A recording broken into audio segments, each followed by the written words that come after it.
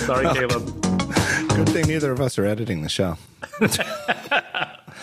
Paul Kafasis is back on the show, co-founder of Rogue Amoeba Software. Paul, you've been on the show many times. I don't think you've been on in quite some time.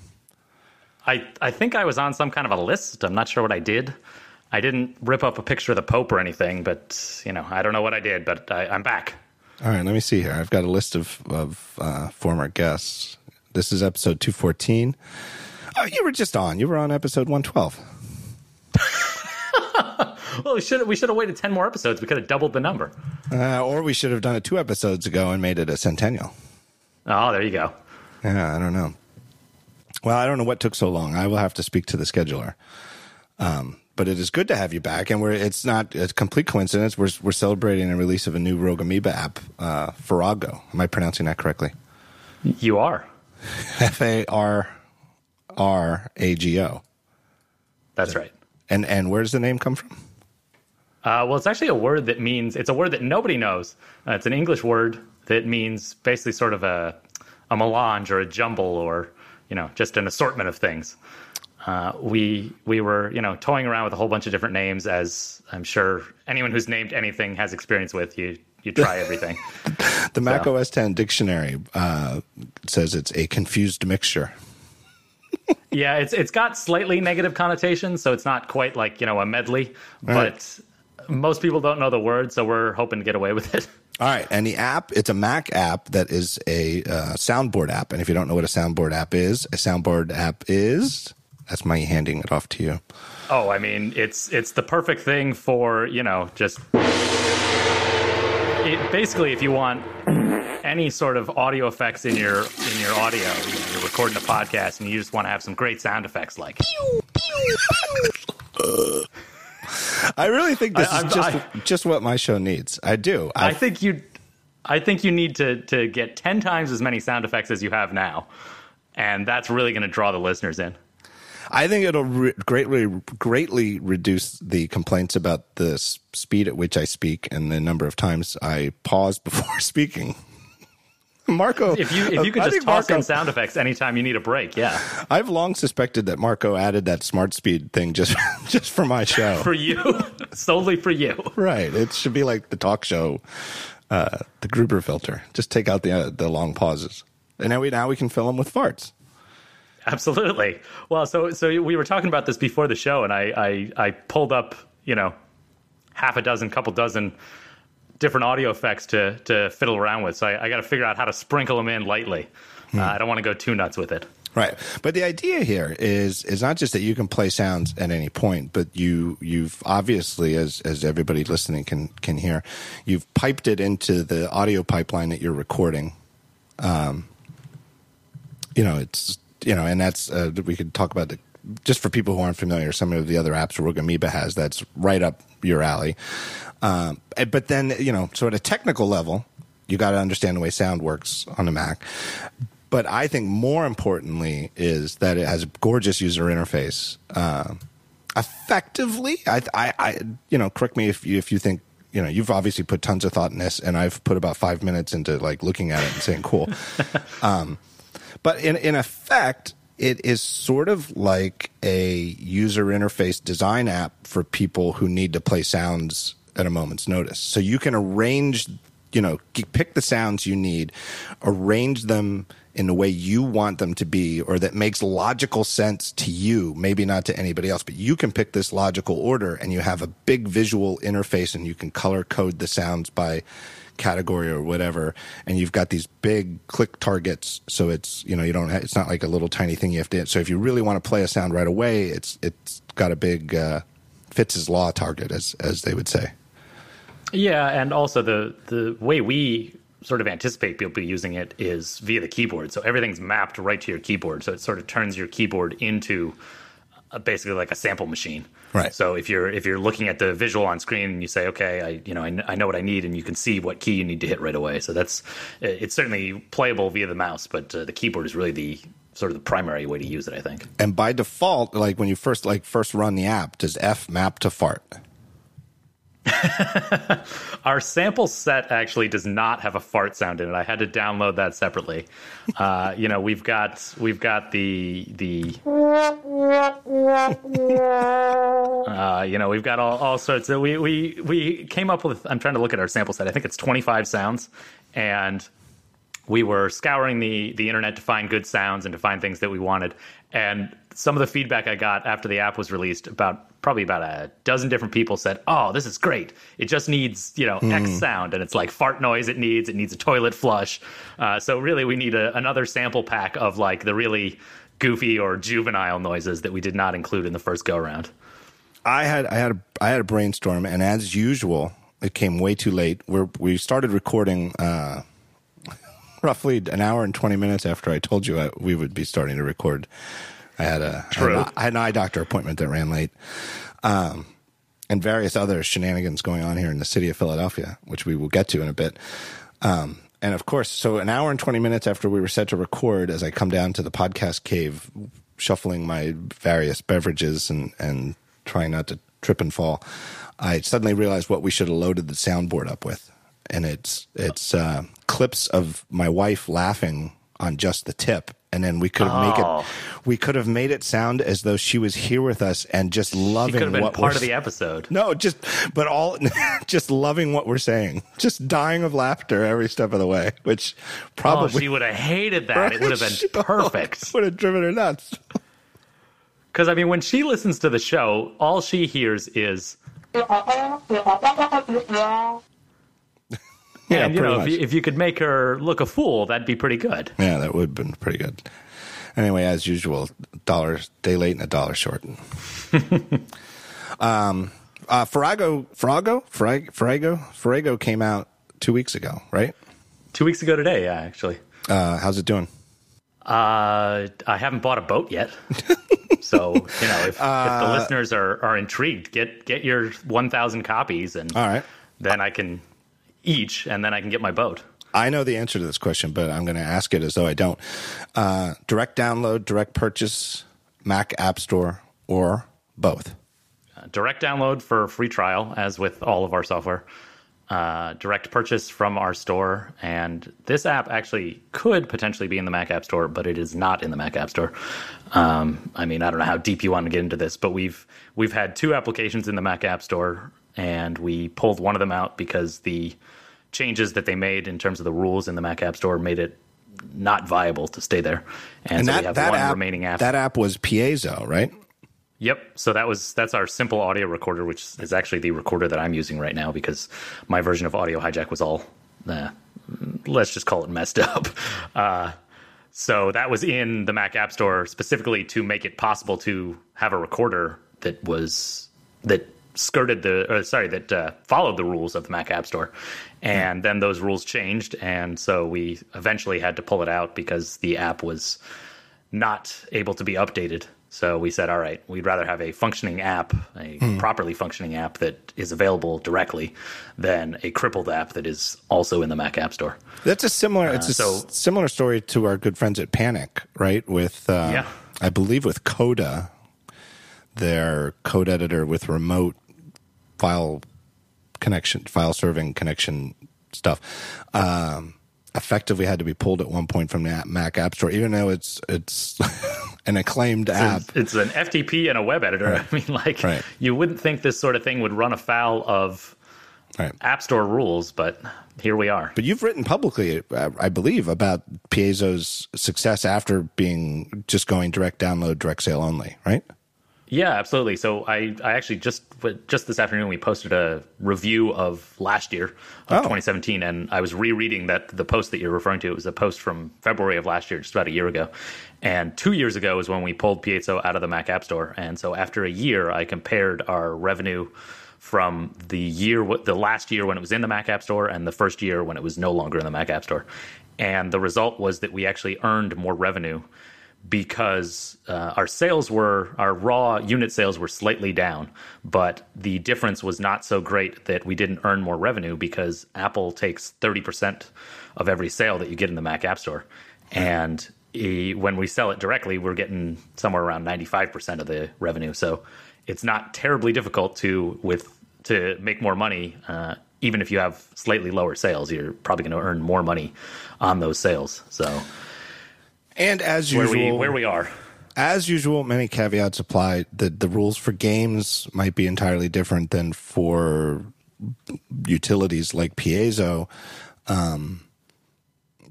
But the bottom line is that the Mac App Store, wherever it is on the scale of 0 to 100 as a success for the Mac development community, it is absolute. I think it's undeniably not at the point where it is eating the non-Mac App Store market. If anything, the non-Mac App Store market is as strong as ever. And I think has started to eat some of the App Store because you mentioned Panic, and we pulled an app out, and I'd have to look back, but you can probably find a good dozen fairly major apps that were in the App Store that then left exactly just like that. Right.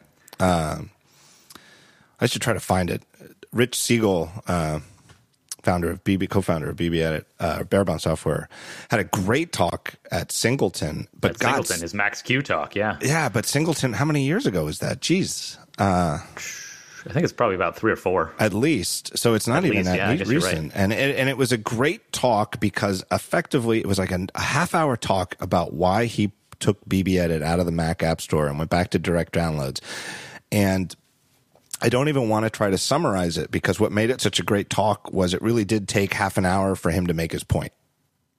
And, right. And, exactly. I won't summarize it either, but it's right. I'm sure you can find a link, and it's definitely worth a watch if you're at all interested in the Mac App Store or leaving the Mac App Store. Right. But if anything, peak Mac App Store was early on in the days of App Store. And one of the fears a lot of us had was that if the Mac App Store really takes off and Mac users just abandon direct downloads and outside the Mac App Store payments and only buy stuff from the App Store, it's not about the 30%, or it's certainly not only about the 30%, but it's just about, boy, would that make people whose livelihood depends on selling independent Mac App Store feel uncomfortable about having their entire livelihood in a store that is clearly never going to be better than the second favorite at Apple.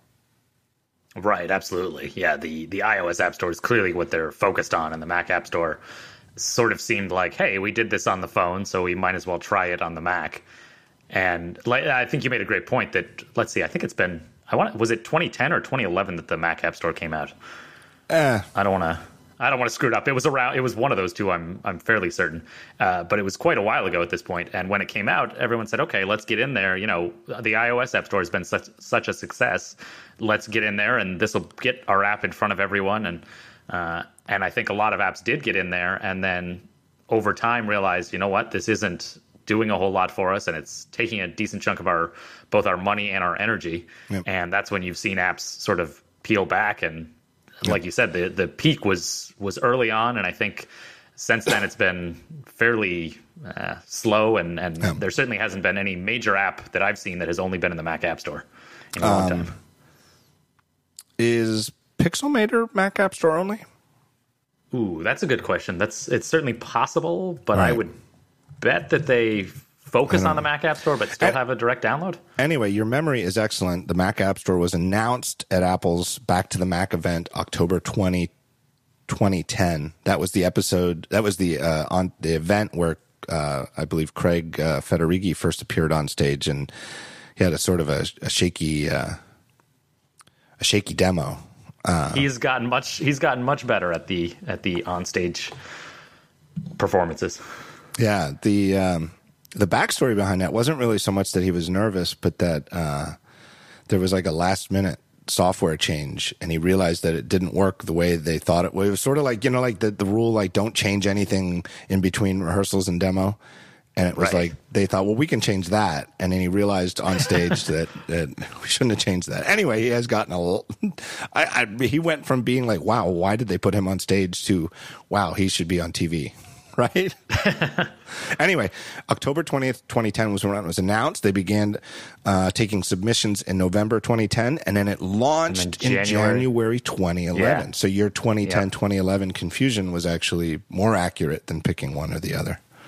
Yeah, and you're right. I was just looking. Pixelmator Pro it looks like only in the Mac App Store. So that is certainly one that is it's sort of the exception that proves the rule, maybe. Yeah, well, it's a complicated story. I think Sketch is in there. I don't think Sketch is only Mac App Store, but it's definitely not. Sketch definitely isn't. Yeah, it's worked out in a weird way. I don't want to spend too much time on the Mac App Store here, but it just seems like, gosh. Now we're 7 years in, and 7 years in, it's sort of like a nowhere, like it's not a failure, but it is absolutely not put a dent in the independent market. Or not a big success. Right. It's just sort of weird. I don't think that was expected. I don't want to, I'm not. I just looked at that one too. Sketch actually is one of the ones that left the store. Oh, that's right. That's right. They're one of the fairly large ones that left. That's right, because they wanted to switch to a subscription model that the App Store doesn't really support, or something. Exactly. Like that. Right. Yeah, that's right. That's right. That's why I knew that Sketch was on the. There was something about it. Exactly. Yeah, something about it. Well, all this is sort of tangential to what you originally asked, and Farrago is something that fits within the confines of the App Store, at least currently. But for us as developers, it has not been a priority to get it there. And I was looking back at a post from several years ago, and somebody was saying, "Oh, this isn't in the Mac App Store. No one's going to buy it, or I'm not going to buy it, and you're crazy. This is where the puck is going, etc." And it was pretty amusing to read because, that's not the way that it's worked out. And fortunately for us, we've been able to continue selling this stuff directly. There's a part of it. I've been in the racket, as they say, and I understand when you're on the side where Apple's taking 30% from the price you set for the app you made, it feels a little high. But I totally understand from the user's point of view, because I personally still enjoy buying apps from the Mac App Store, because I love the simplicity of knowing, like, if I bought it from the Mac App Store, there's one place to go to re-download it on a different machine, or you know what I mean? There's just one central place to check for that, and that is very convenient, and I do trust it, and I know I'm not going to get spam from the developer afterwards. Right. Not that I buy a lot of apps that I suspect I'm going to get spam from the developer for, but I understand the convenience of it. But no, absolutely, and it's certainly something where it's not something we shied away from. And we've mentioned that 30% a bunch. That was never a sole reason to avoid it or anything like that. It's a high number, but it's not so high that you'd say, well, the heck with that. Right. But that, coupled with a half dozen other issues that you face as a developer, makes it a whole lot less appealing right now. Yeah. And it's not something where, like iOS, you have to be there to get to users. So yeah, fortunately, we can avoid it. All right, let me take a break here and thank our first sponsor. You are never going to believe who it is. It is our good friends. It's the Mac App Store. It's the Mac App Store. It's Squarespace. Look. It's the new year. It still counts as New Year in early February. And if people, I think it's a cliche that people, make resolutions and they're setting out to do new things. But I think it's true. I think it's absolutely true that it's, the winter time is a time you reflect. You think, hey, I want to set out, I've got this project I've always been wanting to make. Something like that. Or you want to redo like a website you already have. Squarespace is a fantastic platform to go try it out on. First, it's terrific. Second, it has unbelievable design features. And third, they do it all. They do the hosting. They do you can do domain registration there. They have their own stats and analytics package, and I've seen it, and the presentation is so good because it's not just about, like with analytics, it's not just like, do you have all this XYZ information? It's how is it presented to you? Is it like, does it make any sense? I'll tell you the truth. I still use Google Analytics during Fireball. I honestly don't understand how to use it. I've been using it for like 7 years, and I go in there and I honest to God feel like I'm reading Greek or something like that. It's terrible. everything at Squarespace is so easy. It is so clearly made from a company that values good design every step of the way, not just in terms of you having a website that looks well designed, but that everything, when your billing interface is well designed, your back-end stats interface is well designed. It's just so clear sometimes when a company only values design at the very, very front end, customer-facing part of their business, and they don't care about it at the rest of the way down the line. Squarespace is a company that is all about design, really is. When you get started at Squarespace, you can start with a free trial, and you can build the site. You could just there's no limits to it. You could build everything. There's no catch on the free trial other than that it eventually ends. And you can just go to squarespace.com to get started. And when you do sign up to pay, that's the point when you want to remember this code, TALKSHOW, at checkout, and you can get 10% off. Start your free trial today at squarespace.com. And when you decide to sign up, just remember that code, TALKSHOW, and you get 10% off your first purchase, including a purchase for up to a year of service, so you can get 10% of a year off. Big bucks. So my thanks to Squarespace.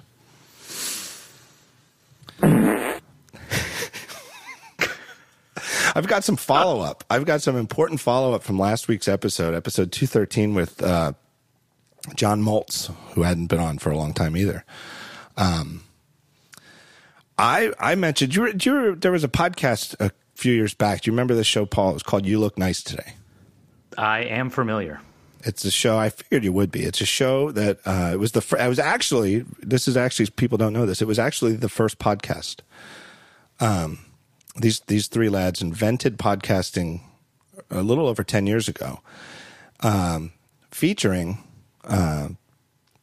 Scott Simpson, Merlin Mann, and Adam Lonely Sandwich Lisagor, all three of whom have been on this show, I think a few times, including Scott, who happens to have been on a very special episode of this show that was recorded with you. It was me, you, That's and Scott right. Simpson. The Velocity Hotels episode. That was the Velocity Hotels episode. We came up with the idea. It was a fantastic idea that we never really followed up on.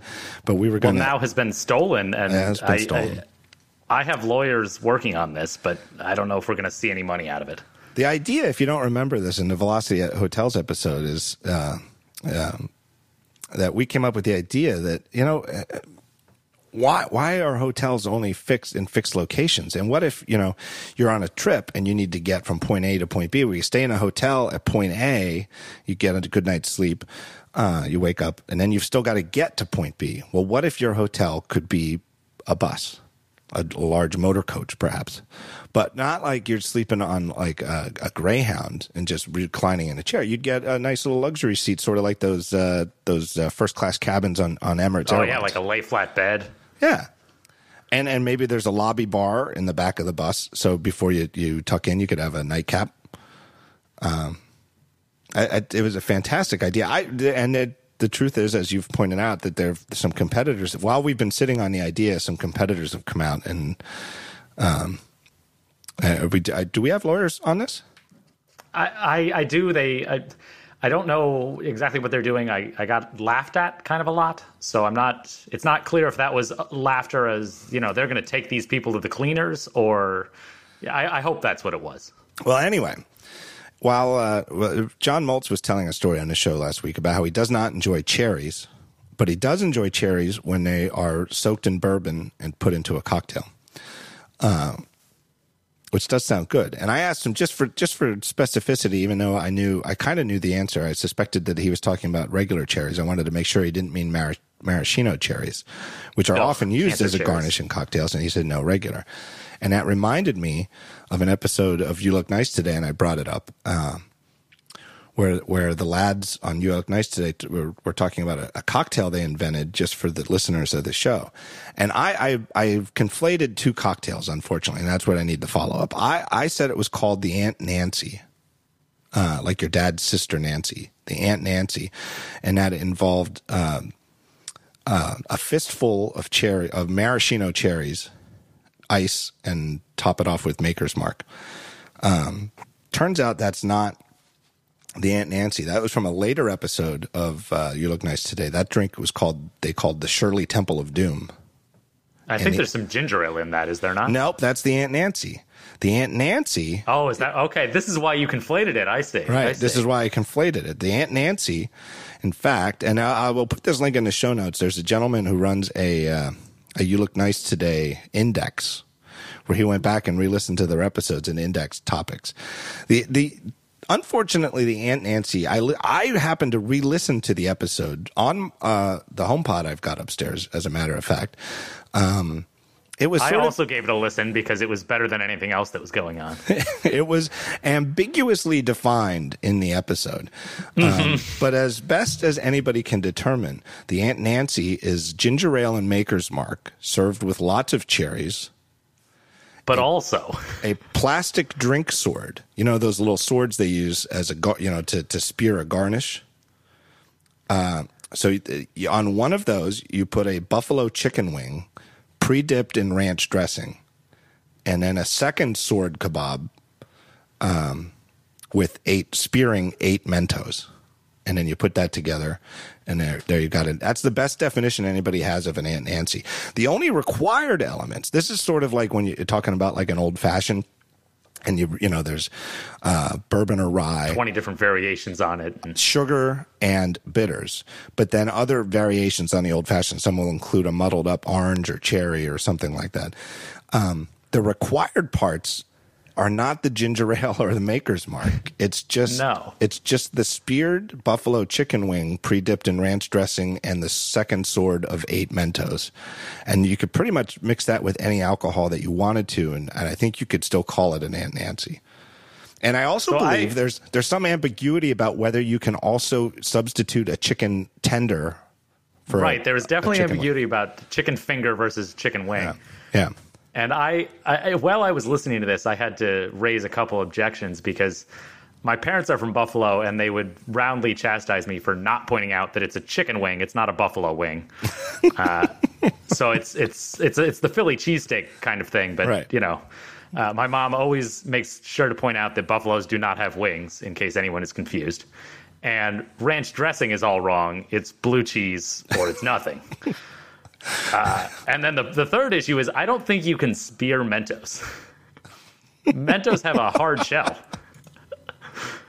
So this is a 10-year-old episode of a mildly popular podcast, but we are doing some deep cut criticism and critiquing of it. Stirring up some significant controversy.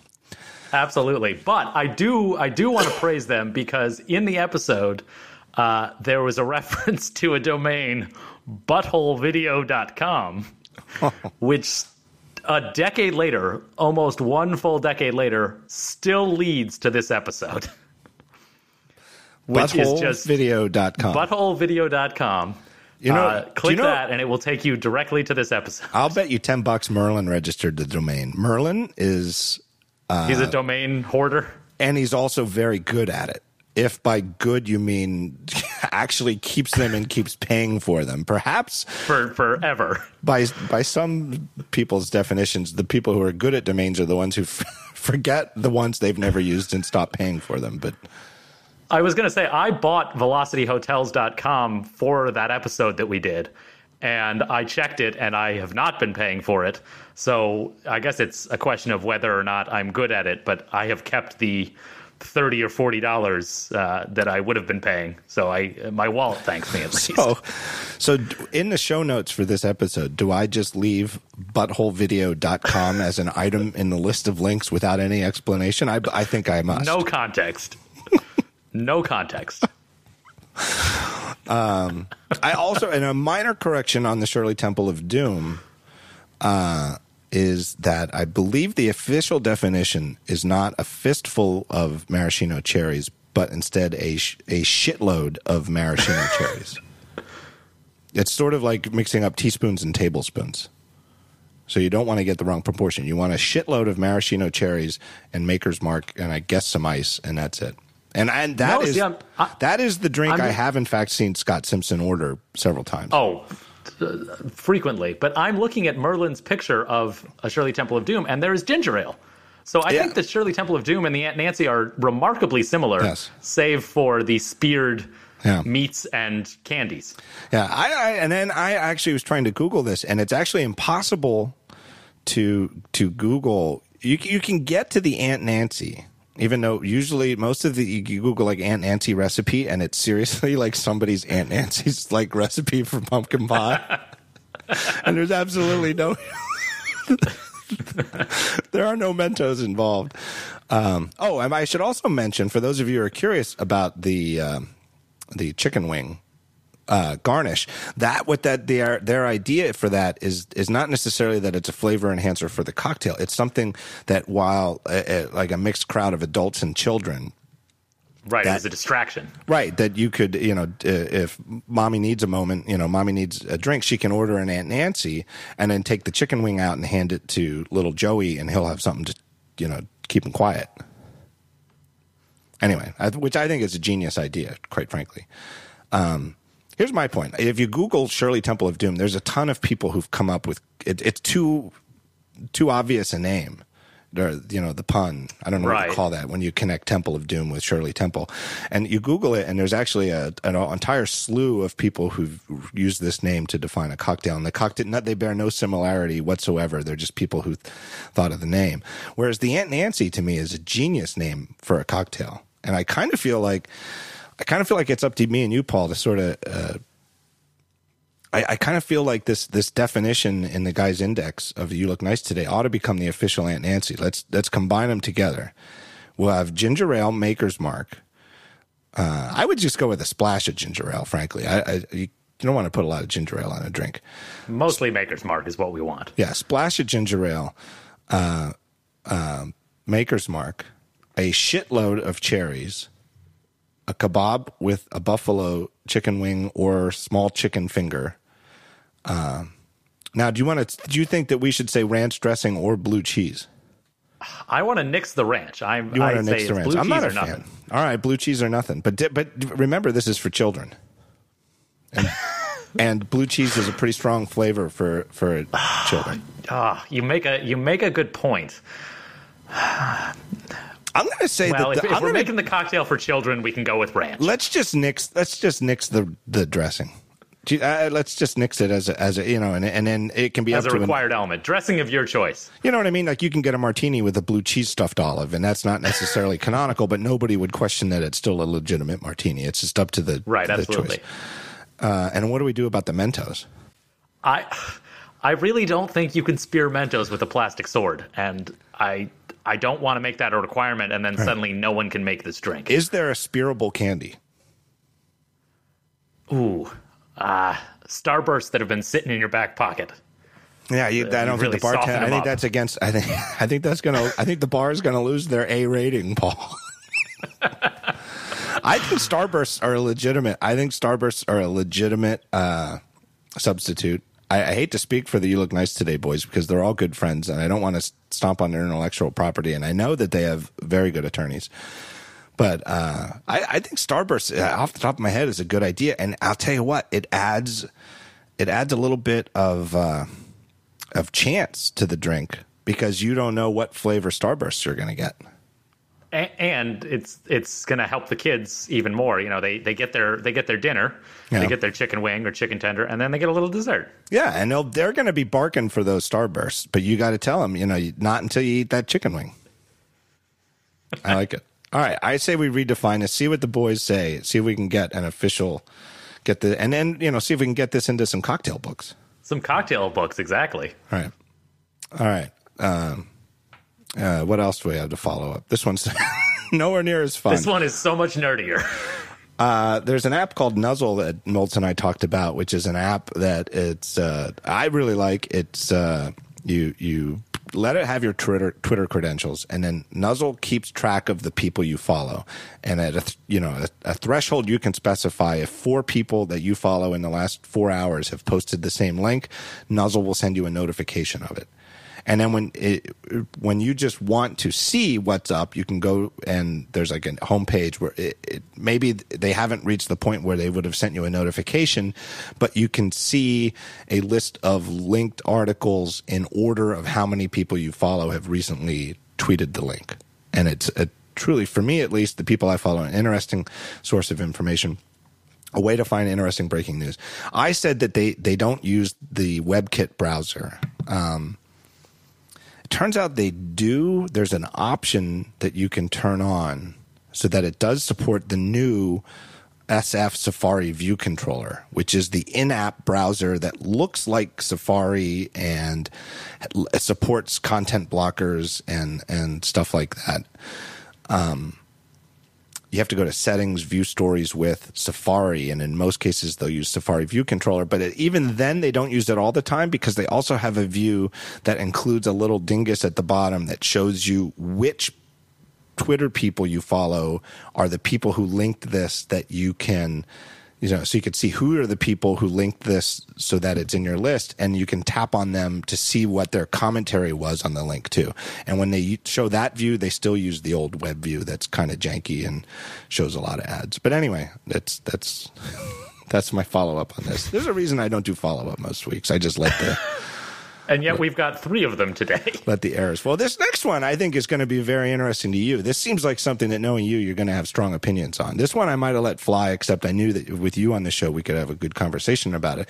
And this was that Moltz and I were talking about me complaining about a trip to the bank to deposit a check. And I knew this. I knew this, but it kind of slipped my mind during the show because I can't help it. I try not to be too American-centric, especially these days. Yeah. But I knew this, and it kind of slipped my mind, which is that, and then maybe this is news to some of you who are Americans, that the rest of the world, the rest of Western civilization moved away from checks as a means of conducting banking about 20 years ago. And so the idea that we still conduct business by checks, there were numerous listeners of the show who simply expressed... like laughter, like yeah. It's like finding out that in America they still don't have indoor plumbing. And that literally what I want to do, what I would like to be able to do is write myself a check and then take a picture of it and submit it through an app so I don't have to go to the bank and effectively do it electronically. But even in that scenario, I still have to rip out a check, a piece of paper, and write it and sign it and then authorize it on the back just to do it. That's what I was going to say is I'd have to think about how many checks I get in a year. It's not a lot, but I can do bill pay or online deposit of them by taking a picture with my phone. Right. But the fact that I have to get this artifact in the first place and then I digitize it with my $1,000 pocket computer, send it to the bank. Right. I mean, we're still dependent on this ridiculous piece of paper, right, that has almost no security features. So what's the follow up on this though? Just we're backwards and sorry, and it's embarrassing. It truly is, and it's just. But don't you also think? I just looking back on it, the idea of checks are absurd. I mean, at a certain point, all the concept of money, it's like, we can. You don't want to think about it too much. You don't want to think about it too much. It's a collective shared illusion. But checks, in particular, just seem. It just seems crazy that when I was a kid, half the time when I'd go to the supermarket with my mom. Somebody in front of us was paying for the groceries with a check, and it was just they would just let the person walk out of the store with $150 worth of groceries with here, I put my name on this piece of paper, I'm good. Yep, you're good. But John, they usually made them write a phone number on there too. Yeah, not necessarily their phone number, but a phone number. We're gonna call this number that you wrote on here if there's any problems with this check. It was kind of crazy. I mean, and it's just crazy now. Like, imagine if one of these new payment systems came out, like Apple Pay came out, and Eddie Q was up there on stage. And he's like, this is a great new system. You just type in how much you want in your iPhone, and then you go down to the share menu and you hit print. Go over to your printer, and now you've got an Apple Pay certificate, and you can take that to any store and they're going to take it and they're going to file it away in a register, and they're going to take it to their nearest Apple store at their nearest convenience, and we'll turn it into cash. Like, the idea that there's paper involved in this is just nonsensical. It's crazy. So anyway, we understand. What was the check you were depositing? It was just a payment, a partner payment from my Daring Fireball company to me and Amy's personal account. So it was even your own money. Yeah, You're transferring money between your own accounts, and you still had to do it with a check. Well, and bottom line of this, and there were a couple other people who commented on this. One of them said, and the problem, we can't do the electronic thing because our personal checking has like a $500 limit on the checks that we can scan. So like relatives. Yeah, you don't want to get too much money into your own account. Right, like a grandparent sends Jonas a check for his birthday or whatever. We can scan that and it goes right into, our account because, we're not going to give the money to him. No, of course not. But any kind of serious, like anything that would count as a paycheck, it's over the limit. But a couple people have said that they had the same problem, but if you just go to your bank and say, hey, I want a higher limit on this, that they have a lot of discretion. I never tried that. It never occurs to me to try stuff like that. Like a bank tells me I don't know. I don't think I'm, me, Paul. I'm not really like a strict toe the line rules follower, but I just assume but a bank's rule just seems like right? That doesn't seem negotiable. When a bank tells me you can deposit up to $500, I just think, well, that's a stupid rule. It doesn't even occur to me that you can't do it. Do you think we should be trying to negotiate like better interest rates? Yeah. Is that an option too? Right. Can I do the same thing with my mortgage? Is that possible? Can I just go I'm just not going to pay 1 month. Yeah. So what are you going to do about it? Like, can we make this work? Well, what do you say I only pay in the months that have 31 days? Because that seems like the full value of a month. I'll still pay the same number. Now I got a task for after the show. This is good. I'm going to call my bank. See what happens. Well, that's it for follow-up. Anyway, checks are ridiculous. We know it, and we don't know what to do about it. I'm sure Trump will get on it. We'll fix that right after we fix our healthcare system and our immigration system.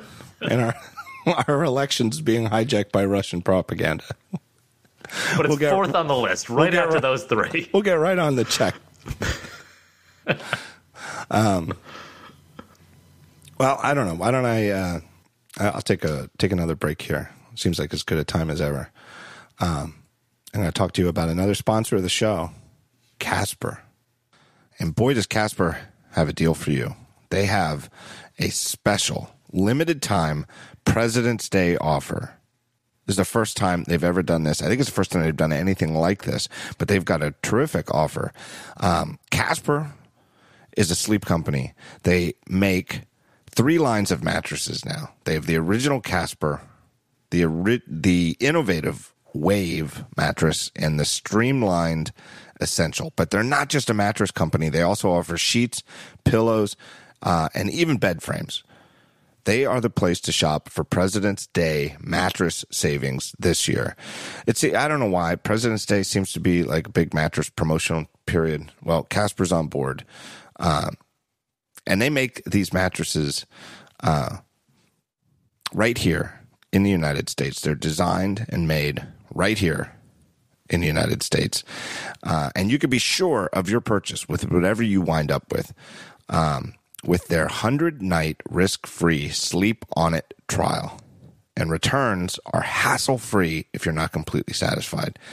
It really is that easy. You just buy it. It shows up at your house. You unpack it from the clever little box and wait for the air to fill up the foam, and boom, you've got a mattress. And if you don't like it, they'll just take it right back. You got 100 nights to try it out. Really is that easy, and it really is a terrific product. Great company. We've got Casper mattresses here in the house. Everybody loves them. Guests love them. We got people in the guest bedroom right now for Super Bowl parade. I worry that maybe we shouldn't have a Casper in the guest bedroom because maybe we have too many people coming back. Maybe we should get like you want a real lumpy mattress in the guest bed. That's where you get the piece of crap from the retail store. I think we made a terrible decision with that. That's how good these mattresses are. So for a limited time, visit Casper.com/savings, SAVINGS, Casper.com/savings. And when you do that, you will receive up to $200 off your purchase of $2,000 or more. This special offer expires February 20, 2018. So if you're listening to this show brand new, fresh off the internets, you're fine. If you wait a couple days, if you're getting close to the deadline, don't wait, because this offer expires February 20th, 2018. And you got to see Casper.com/terms for more details about this special promotion. So go to Casper.com/savings, and remember, it expires. This special promotion expires February 20. All right, HomePod is coming out on Friday, 2 days from now, probably a day after the show airs. I've had one for a little over a week now, a review unit from Apple, after a trip to California, where I also got a tour of Apple's quote-unquote audio lab, which I didn't really talk about in my review too much. A couple other people did. I've got some links in here. I thought Dalrymple's review had a good look at the, good summary of the behind the scenes. That's what I was hoping. I was hoping that somebody else who was on this tour would have, written that aspect of it up, because it was pretty interesting. I don't know. What are you curious about? Wow. I think I'm most curious to see how it does. I mean, we've seen, like you said, these reviews are out now, and there's probably a good half dozen to dozen of them. And certainly none of them are glowing reviews that say you have to get this device. Right. And I think, that's a pretty high bar, obviously, but that's something that I guess maybe I've got rose-colored glasses on, but like when the iPhone came out, do you remember what the reviews were like for the first iPhone? Well, they were severely limited. There were only 4 people who got it. It was Pogue, Pogue, Edbeg, Mossberg, and Stephen Levy, who was at the time at Newsweek.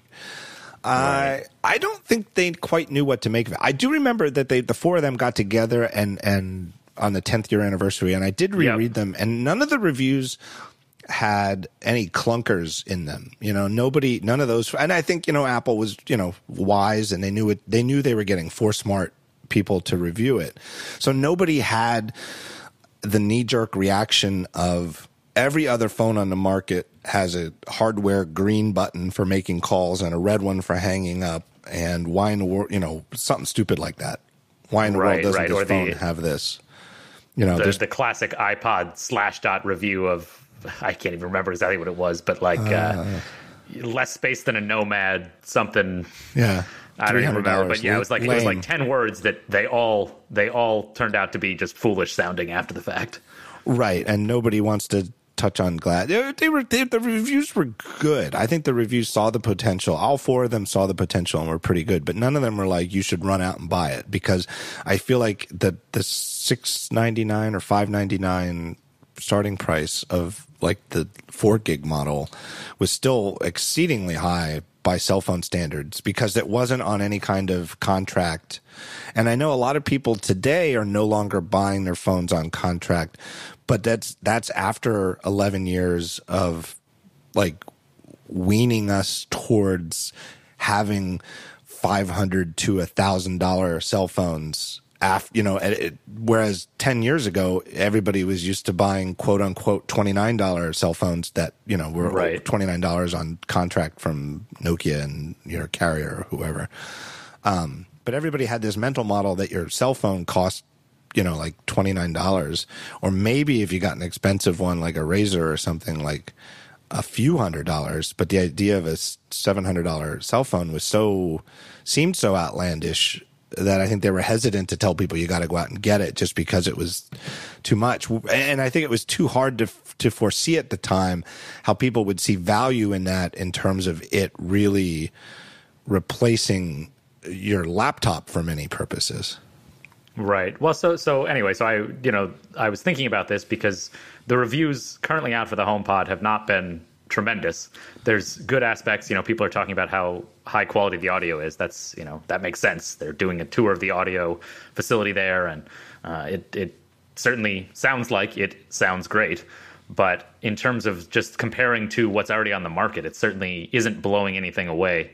So I'm curious. I've got one coming on Friday. I need it for work. I don't know that I'd get it for myself, but I'm curious how it plays out over the next, say, 3 to 9 months, more than just any individual thing on it. I don't know. Is there anything specific that you just wrote a review of it, obviously, right, but is there anything specific that jumped out to you that was interesting? Or I guess one thing that you mentioned was being able to give commands to it without sort of yelling over the music. Yes. If you're playing music. That's one that was interesting to me. I'm interested to experiment with that, even if I don't know that it's something that's super useful.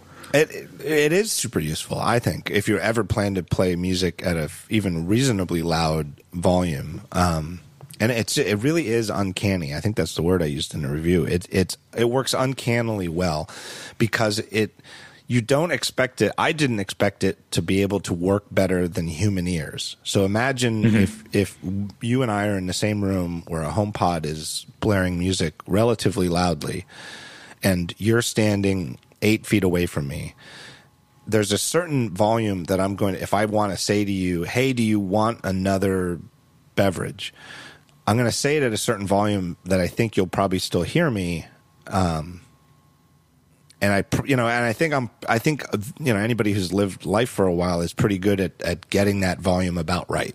Where you don't sound like you're screaming too loud, but you're speaking louder than you would without the music on. Whereas with the HomePod, you can say, hey, dingus, whatever, to it at a volume that if there was another person in the room, you would never think that they would hear it. Or they might hear that you're saying something, but they would never understand it. Right. So that's definitely interesting. And it sounds like from what you said and from your experiments with it that, it's fairly impressive. And it's not something that I saw, at least, that Apple had touched on or that Apple had. Is that something that they at least mentioned to you? Or yes, is that something that you discovered? No, they mentioned it to us, well, to me at least, to my group at least, while we were in California. Okay. Yeah, it is at an engineering level, and I think it is inextricably tied both to the hardware of the microphones and the software. The software running. It's a version of iOS. It's like a lot of these other gadgets Apple's come out with, where it's really running a variant of iOS. The version number right now is even 11.2.5, the same version number as the version on your phone. The iOS on your phone. Right. It's a combination of the mics being really good, the mics being oriented in a certain way, and the mics knowing exactly how the 7 tweeters and the woofer are oriented. And it's one of those funny things where Apple wanted to. I'm not surprised that they're not like making it a major advertising component, but they definitely wanted us to know about it. I definitely noticed it in the demos that Apple performed for me.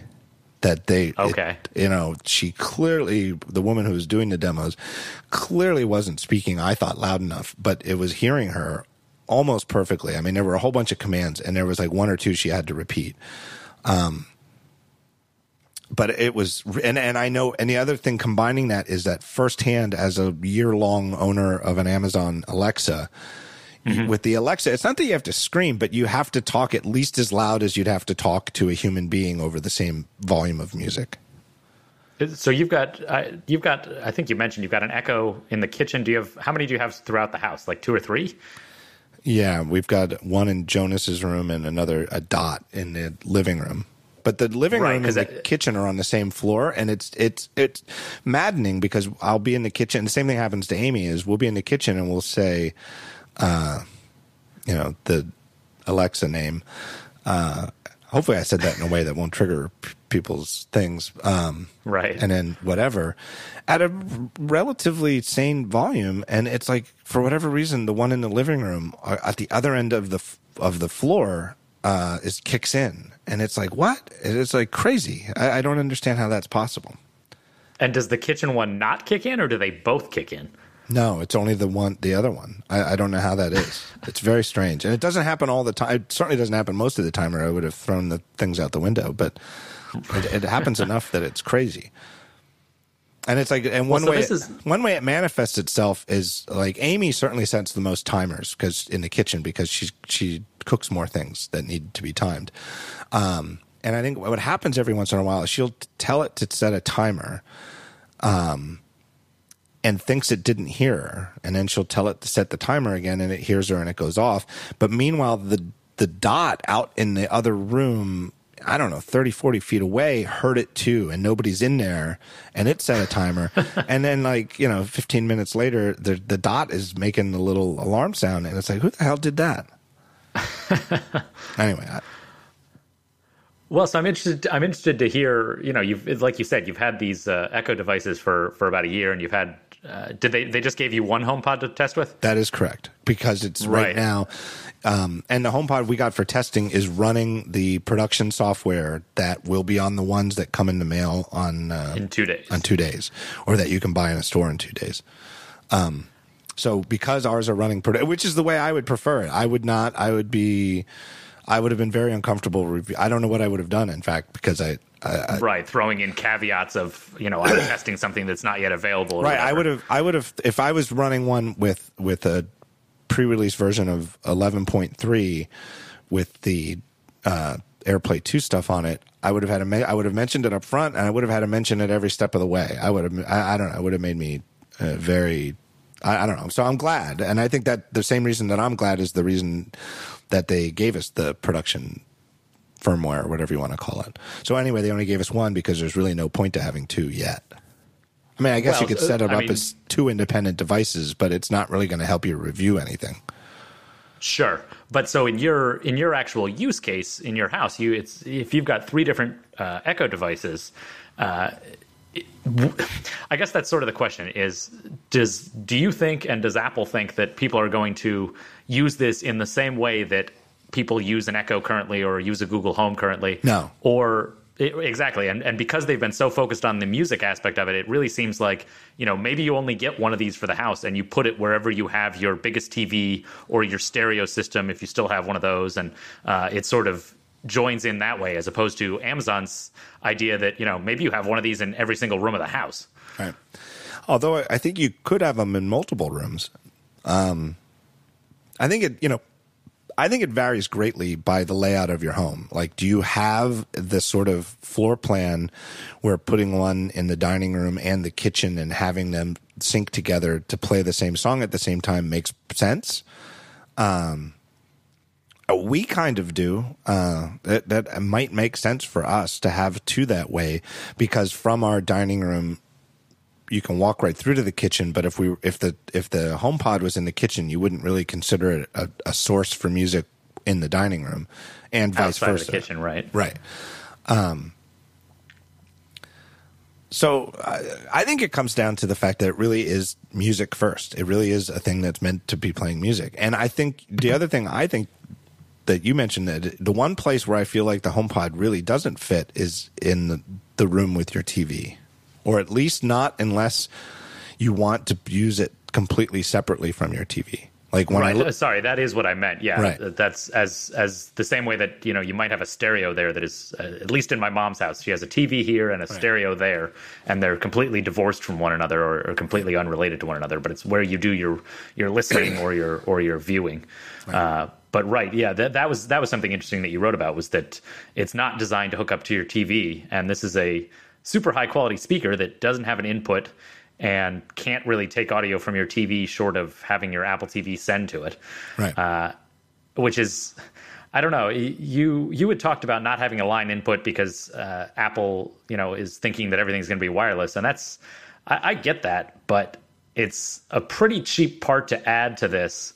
And when everything else on this is fairly high end, and you could say, well, I just want to be able to take my device somewhere and plug in audio to it without having to wirelessly send to it. I don't know. That's one that it wouldn't make me not purchase it if I were interested to purchase it, but it seems like something that doesn't necessarily make sense to cut the same way that they made some changes on, like the phone, where a headphone jack supposedly at least had something to do with waterproofing.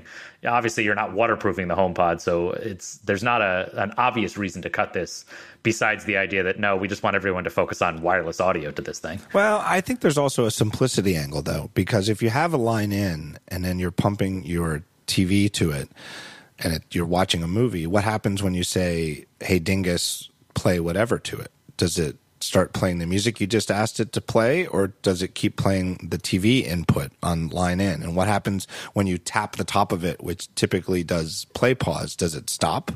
And how would tapping the stop button on a speaker getting a dumb line in signal go back to pause the TV? It couldn't.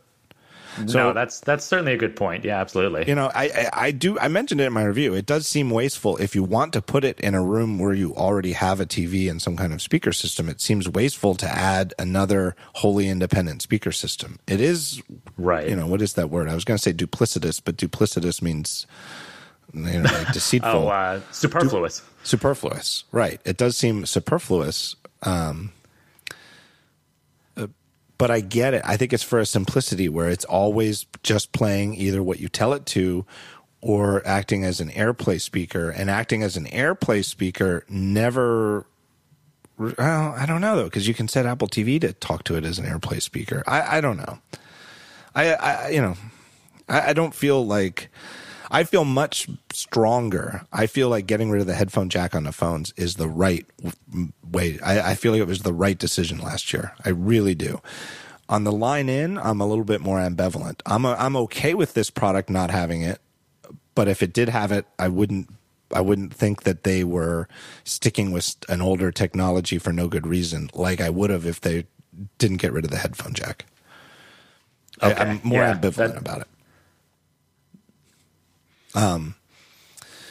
What else about it? I do think if there's one thing, excuse me, Paul, there's one thing I saw in a couple of reviews, I think Matthew Panzarino's in particular, which was really interesting to me because he knows, and I knew this, like, you know, like a career ago, he was actually working as a salesman in like a high-end stereo shop. So he really knows a lot more about, why one speaker sounds better than another, or where one speaker sounds better and another one doesn't, and why, and stuff like that, than I do. I just kind of listen to one, listen to the other, and think, well, I can tell I like that one better. I don't know. Right. Why. But he mentioned something, and I think it's absolutely true, is that, and it's just the layout of our current house, and where I could try it. I don't really have a smaller room. And in a small room, and I heard a couple of demos because, you know, like when Apple demoed these things for us, it was in an actual house. Like I don't know if they rented it or whatever, but it was in a real house of real dimensions, you know, and had real furnishings and stuff. And I think very typical, you know, I don't think it was, you know, there was nothing weird or set up about it. Including some. I mean, they had cameras on every inch of it, and you're in all sorts of videos now. But right, but they had like a downstairs with like a very modern floor plan for a living floor, where the kitchen flows right into the living room without a wall, just with like a kitchen island between them, which is, you know, I know so many people who have a floor plan like that, which is a much bigger space, more risk for more ways that you could get echoes. And then a smaller room upstairs, which would be just a very, very typical, or they even had a bedroom. There was even a bed, you know, a very typical bedroom, and then maybe like a very typical home office type room. And in those smaller rooms, it was really more startling how good it sounded. And in my personal testing at home, it sounded good. It sounded better than any other thing I've tried in these rooms, but I feel like our place is has more space, bigger rooms and more echoey rooms. So that's one thing too, is there's a lot of, you know, the smaller your room, I think the better this thing is going to sound. And it really almost sounds phenomenal. And the effect of not quite coming from a single point is way more pronounced in a smaller room. That's the other thing that I remember from the demos.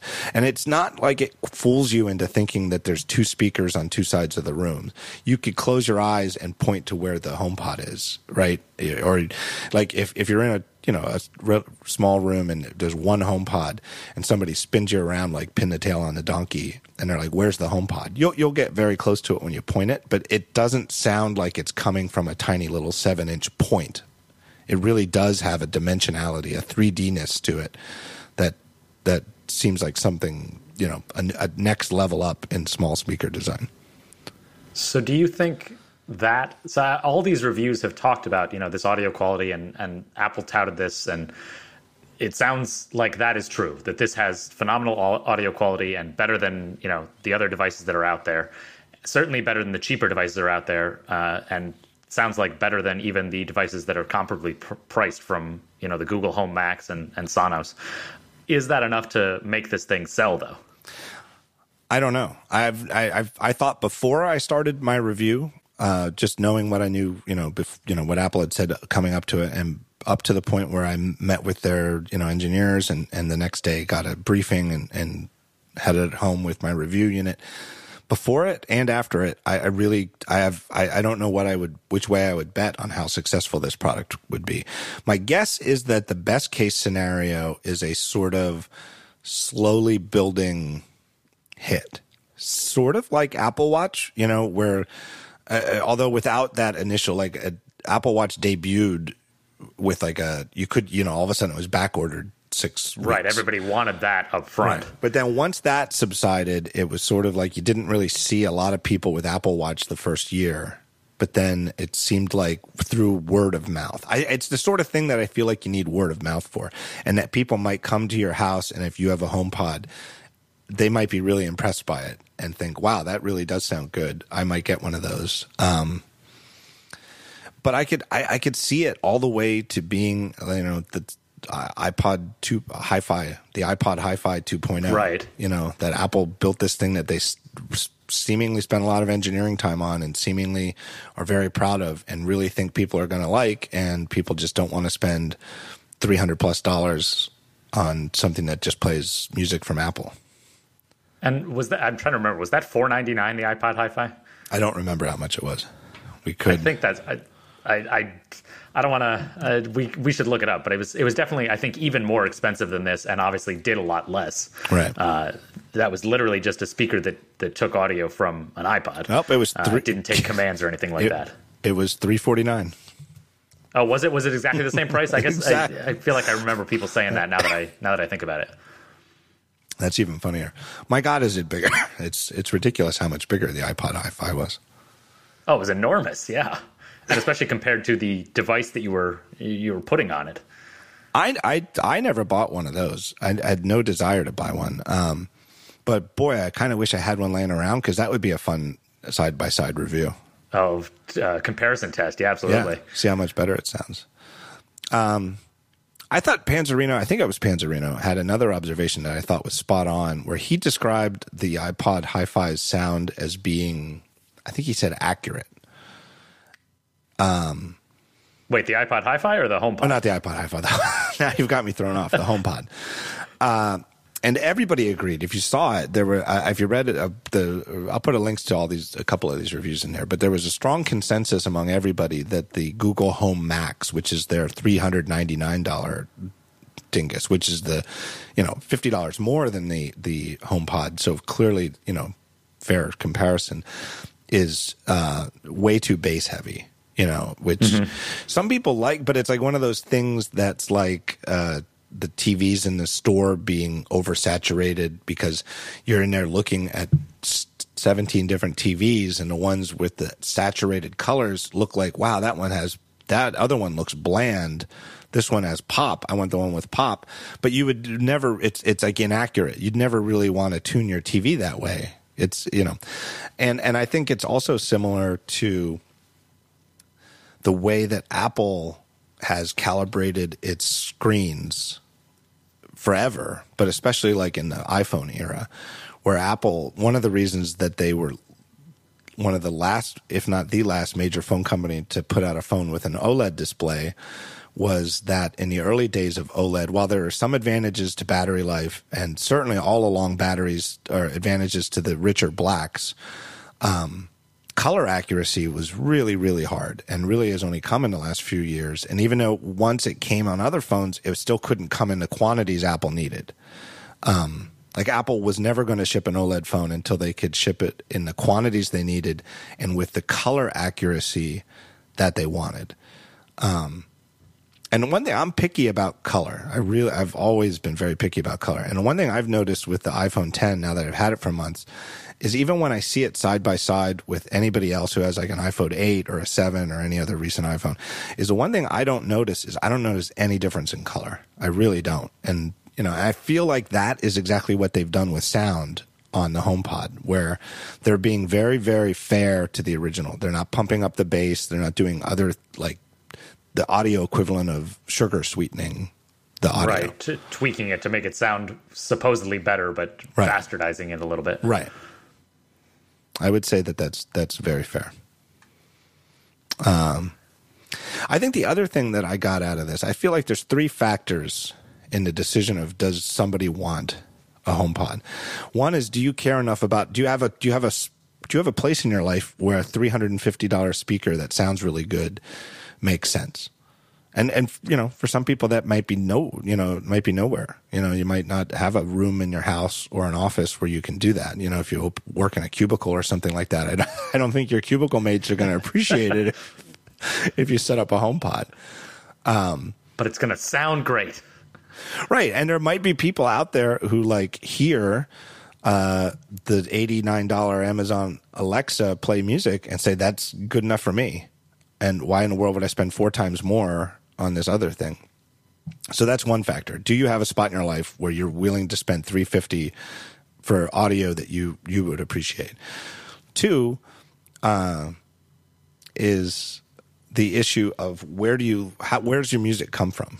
You know, if you're heavily into Spotify, and Spotify keeps coming up over and over and over again in all these reviews, because some of these other products support Spotify as a first class, like, source of talking to the device to play music from Spotify, and HomePod doesn't. There's no way you want HomePod, in my opinion. If you're heavily into Spotify and you don't want to leave, then I really can't see why you'd want to switch to HomePod, even if the sound is a little better. Right. And conversely, if you are on the opposite, if you're heavily into the Apple Music ecosystem, lowercase m, because I'll include in that the Apple Music, capital M, subscription service, iTunes Music Store, any purchases that you've ever made, or C, any music that you own in your personal library, if you have iTunes Match or Apple Music, they'll sync to the cloud, and then you can talk to your HomePod and have it play those. And in fact, that's most of the music testing I did this week, because I was so interested in that, is I had it play a bunch of Rolling Stones albums I have that are not and have never been available from the iTunes store. And it worked great. So if you're into the Apple system, yeah, and you could just say, and it's funny, it got smarter too.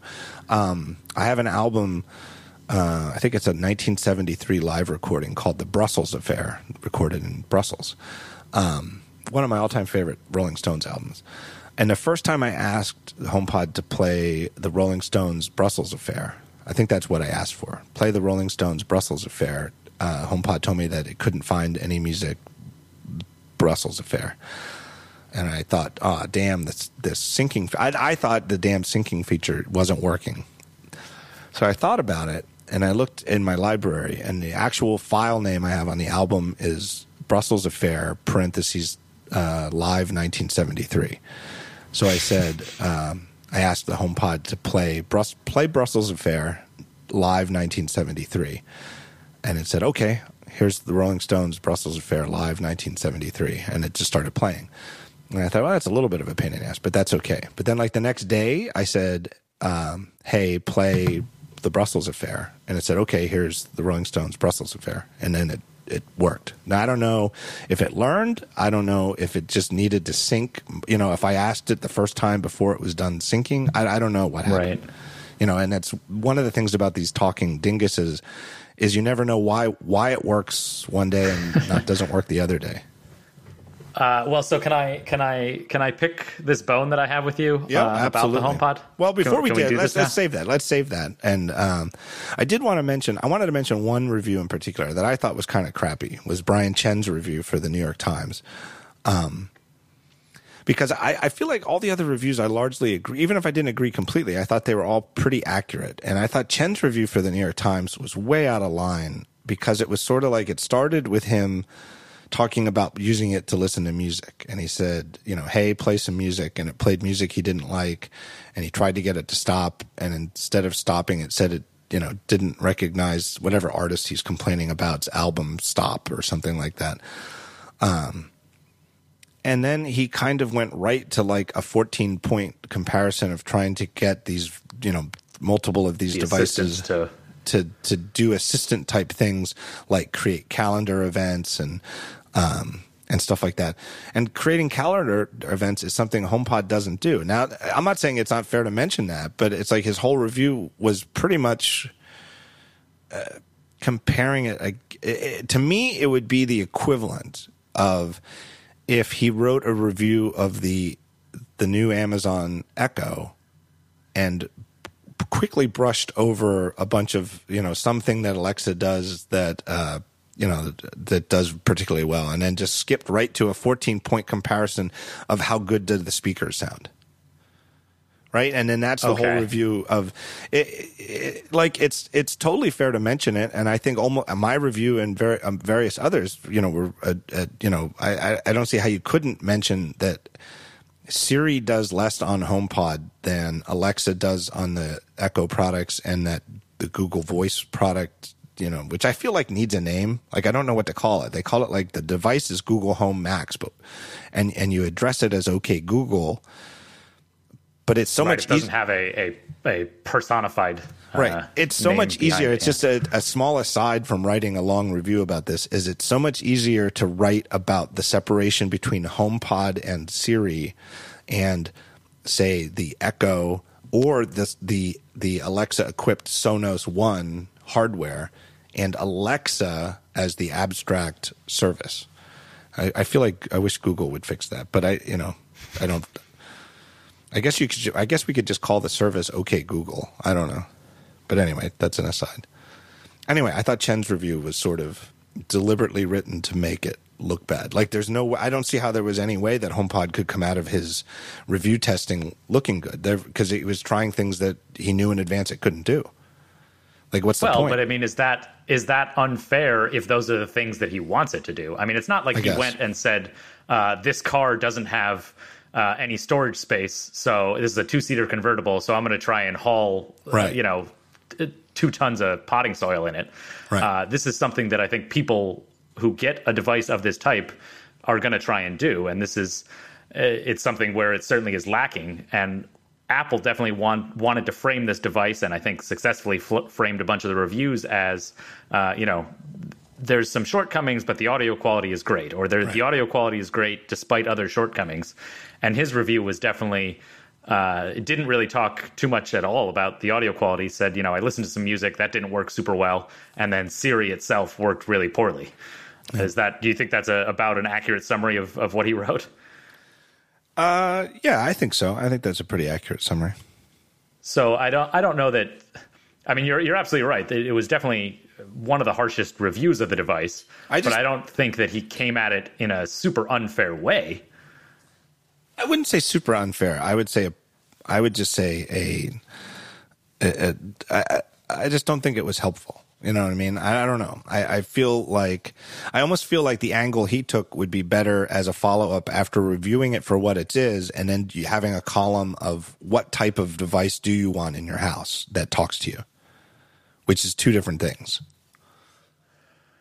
Well, I guess to me, it's a question of how similar is this device to the Echo and the HomePod, and the Google Home rather. Right. Are these really exactly the same type of device, or are we getting down to the nitty gritty and saying, you know what, there's actually virtual assistant devices that happen to play music, and there's music players that happen to have a virtual assistant, and those are 2 separate things. Yeah. And I think I would assume to most potential customers, those are the same thing. And, it's just a question of which one of those you care about a little bit more. But that's a good way to put it. I think that's exactly a good way to put it. And that's how I tried to frame my review. And in fact, I even caught myself at one point where I in my review, I in an early draft of it, I had that the HomePod and Alexa clearly aren't even in the same category.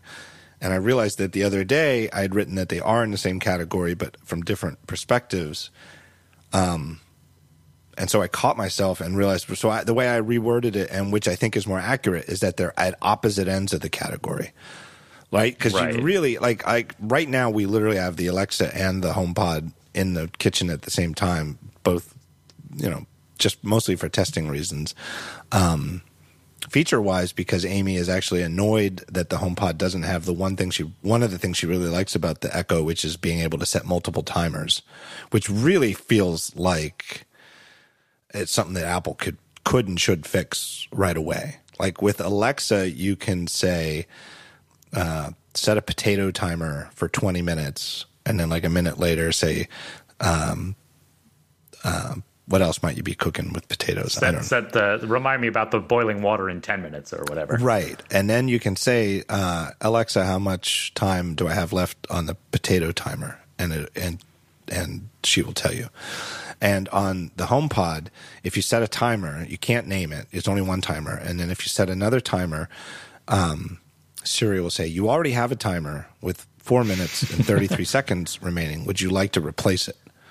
Like, that's your only option. And that's, pretty sure that iOS is an A8 processor could handle running 2 timers at the same time.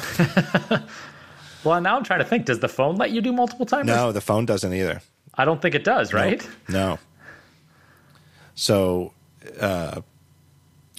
it's a feature she used. It's not a crazy feature. I don't think that's esoteric. I feel like once you get, I hear this a lot. It's clearly putting these things in a kitchen is very popular, and setting timers is hugely popular. And it's just one of those like tiny little, once you get used to, just to go back to it, once you get used to indoor plumbing, there's no going back to outdoor plumbing. People have been cooking for thousands of years, and they've used various ways of determining how long to cook a thing. But the idea of having to touch a device to set a timer is it once you go to just doing it by voice, it's so right. It just seems barbaric. Because, a lot of times if you're in the kitchen cooking, your hands might be covered with stuff, or you might not be near the device, or, various reasons. It's just so nice, and it just, So anyway, that's something Apple's got to get on. All right, now can I hit you with this thing? Absolutely. I feel like this is a fantastic discussion. All right, so about 8 months ago, the HomePod was announced, and you had a post that I assume you will link to about the HomePod having a touchscreen. And prior to the announcement, there were all the rumors floating around, and multiple rumor sites reported that it did not have a touchscreen. Unlike the the Amazon Echo Show, I think is the one that has a screen, which you don't hear about much anymore, by the way. In this whole that came out, and I don't know if it's I don't know anything about that one except that it has a screen, and I guess it exists. Right. But so after this was announced, you said, claim chowder, it does have a touchscreen. And you and I had a discussion about this, and I said, I don't think that constitutes a touchscreen. And you stuck to your guns, and you said, no, you touch it, and I don't know. You can summarize your own position. Well, I don't think it was multiple rumor sites, though. I think it was Gurman. It was Gurman, a Bloomberg report by Mark Gurman and Alex Webb for Bloomberg, and it was, I think, about a week before WWDC. And their exact words are, ahead of Apple's launch, the competition has upgraded their speakers with support for making voice calls, while Amazon's gained a touch screen. Apple's speaker won't include such a screen, according to people who have seen the product. And then Ming-Chi Kuo, 2 weeks before that, said, we also believe this new product will come with a touch panel. And then you wrote, HomePod has a touch screen on top. Right, after seeing it at WWDC. This was, I posted it Tuesday, so it was like within a day of the keynote. And I was under the impression, now this was, I forget if I'd had my hands on, I don't think I had. I don't think they'd had the briefing yet. Maybe I did, though. Maybe they did that on Monday. I don't remember when, in addition to the one that they had out there for everybody to walk by, but not touch. We also got invited in like little groups of 4 to hear it, but not touch it, and we weren't allowed to speak to it or anything. But I saw the plus and minus buttons that you could touch for volume, and I saw the Siri, I'll call it a waveform, but the primary colored circular swirly cloud animation, and assumed incorrectly that that was some sort of like the equivalent of an iPhone screen showing those things, right. And that it could in theory show other things at under other circumstances. And I had no idea how it worked, other than that they said you could touch it to do the plus minus, but they wouldn't let us touch it, so we couldn't see how it worked. So you think I was wrong? Was definitely. You think I was wrong? I'm saying to you're say wrong on this. It does not. I would say you're wrong. I would say I am wrong. It doesn't, because I would not call the thing on top of HomePod a touch screen. What Ming-Chi Kuo called it, a touch panel, is probably better. It's weird what to call it, because it is it doesn't show arbitrary pixels. I'm kind of curious for iFixit to get more curious than for most products to have iFixit take this apart, because I'm curious what the hell is under there to make the waveform. But what we've since heard from various birdies, not me directly, I think ATP might have had a birdie who said it, is that there's some kind of color LCDs under there. But it's more like, I don't know, like light bright type things, like not pixels that could display anything that, like text. Anything arbitrary, right? Or arbitrary information. But it's really only meant to create that Siri multicolored animation, and then some kind of diffuser that makes it look blurry. Okay. And like the plus and minus buttons are, I believe, just completely hard, they're just old fashioned buttons that are, there's nothing else that plastic or whatever. Right. They're not arbitrary pixels. They're just, plus and minus. So I looked this up, and Apple refers to it, you can go to their tech specs, and they call it the Touch Surface, which I guess would apply to pretty much anything you can touch, but it's definitely not. They don't refer to it as a touch screen, because, like you said, I think that to me, I guess, is the definition, is that it can't display an arbitrary image, and that to me is what a touch screen can do. Like a touchscreen ATM can display whatever you put on it. Your phone obviously can display whatever you draw to it. Touch surface, I guess that's fair. Touch surface. So touch panel sounds pretty much right to me as well. That seems like a pretty good name for it. Touch surface just sounds sort of meaningless, but that is the term that they're using. Right. Yeah, I think I was wrong. I don't think Gurman and Webb were right, though. I don't think saying it doesn't include such a screen is right either, because there is a touch thing that they didn't mention. Well, so the only thing that I think it was poor writing, if anything. They're saying the Amazon device has a true screen that displays the weather and whatever, and the HomePod obviously does not have that. Right. And if you just showed them side by side and said this one has a screen and this one doesn't, you'd say, yeah, that's right. But because they're writing about things that they didn't have images of, and I think, like I said, didn't necessarily express it properly, then I think you're right that it was not necessarily written the way that it should have been. Right. You read it again, and it sounds to me like they weren't told by someone what the HomePod does present to you, a Siri waveform and plus and minus volume buttons, but they were told that it doesn't present to you what the Amazon device does. Well, I just kicked Siri in somehow. Sorry about that. Sorry, Siri. Here's a weird thing with the HomePod that I forgot to mention in my review. And it happened to me today, which is really why I forgot to write. I'd noticed it before, but if you don't touch your HomePod or use it in like a day, like let's say I was using it yesterday and I went to bed, and then I woke up today and did some work, and then I went out, and then I record a podcast, and it's been like 18 hours since I've used the thing, and I go in there, and if I just touch the top, it'll just start playing whatever I left off on. like a day ago. 18 hours later. Right. And it, and like I've run into it, and I mentioned in my review that at least on the Space Gray run, the touch surface is a fingerprint magnet, and I kind of wish it was either matte finished or had a better oleophobic coating. I've run into it where I look at it and it looks like smudgy, and I want to just kind of wipe it off, and I just go to wipe it off, and it just starts playing music real loud. It doesn't seem.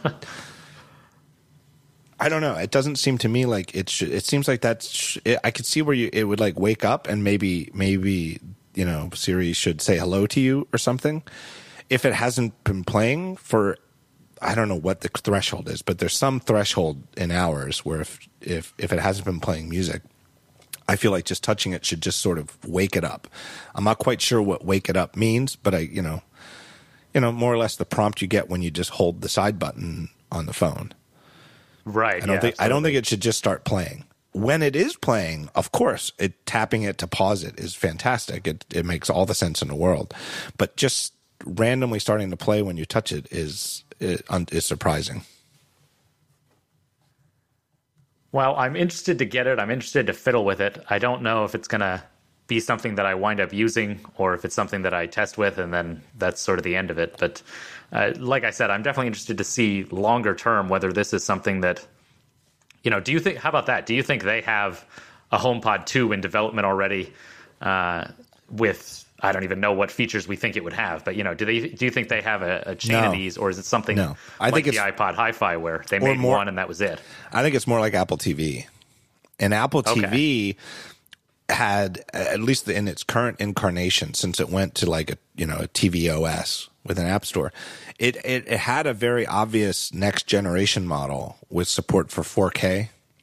Mm-hmm. I know there were other changes too, but just specifically supporting 4K was an obvious need, and there's no such thing in audio, right? Like, so I wouldn't be. I think this is sort of like Apple TV without even the obvious 4K upgrade, and anything that's improved on this is all going to come on the software side in terms of either some kind of SDK so that other services like Spotify can be addressed directly by talking to the device, and so that apps like things like podcast players like Overcast and Castro can be addressed by talking to the device without having your phone nearby, or even if it's only with your phone nearby, but some way where you can just talk to it.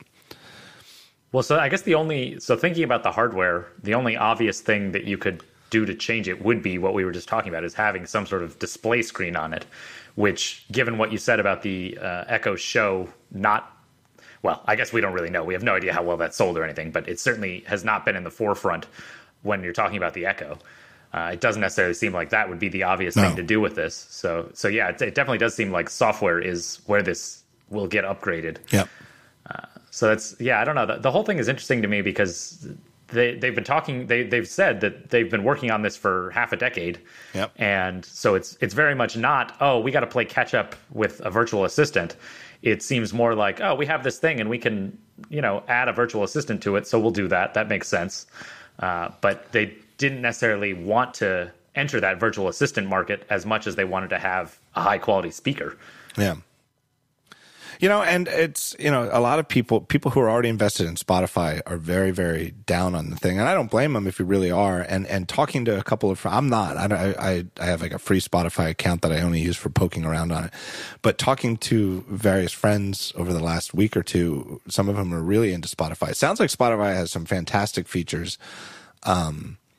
Some really interesting features in terms of not telling Spotify to play, having something specific to play in mind, but being able to tell Spotify what you're in the mood for, and based on your previous preferences, it's like getting a radio station that is just perfect for you, and it plays things. It's what Pandora, claimed to do a decade ago, and is still around and still trying to do. But yeah, it seems like Spotify has gotten the intelligence of music recommendations pretty well done at this point. Right. Like, I guess the two main things are playing things that you do like but weren't in your mind to ask for, and like, I love this song, and B, exposing you to new music that you might like. Whereas if you only ever ask for what you like or what you already know that you want to listen to right now, it's very different. And I'm not saying that that's how HomePod works. I mean, although that's mostly how I tested it. You know, and a big factor in that though is the current limitation of HomePod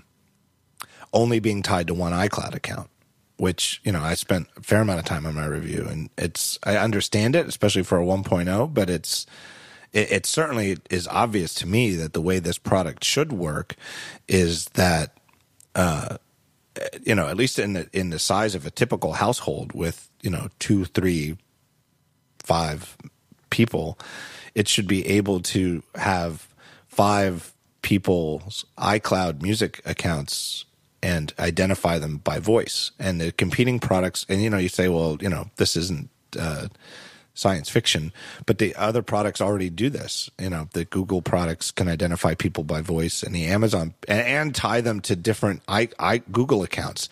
So like with the Google products, you can tell it to add an event to your calendar, and it adds it to your Google Calendar because it both recognizes your voice and knows which Google account is yours. And then I can ask it to add an event to my calendar, and it knows my voice and can add it to my calendar. So it's not like that's me saying that the HomePod should do this is asking for something outlandish. It's something that competing products do. And for building up... Are there any Apple devices besides the Mac that do profiles? No, I don't think so. Like your phone obviously doesn't. Your phone, that makes a decent amount of sense. That's your device, even if you have kids or something like that. iPads are one that people have been, I think, clamoring for years to have profiles on. Right from the beginning. I remember people saying, this would be fantastic in school, but how, you know, why can't I have profiles? Apple TV is one where individual apps definitely have profiles. You know, if you load up Netflix, it'll ask you who's watching, but there's not an overarching profile where you can just say, okay, now Paul's watching, now John's watching, and just show me my apps or show me my recommendations or whatever. It seems like something that they don't do currently, besides on the Mac, obviously. Yeah, it seems like a blind spot for the company. I thought about that as an angle for the review, that they're so, you know, their roots as a quote-unquote personal computer company really still show through to today.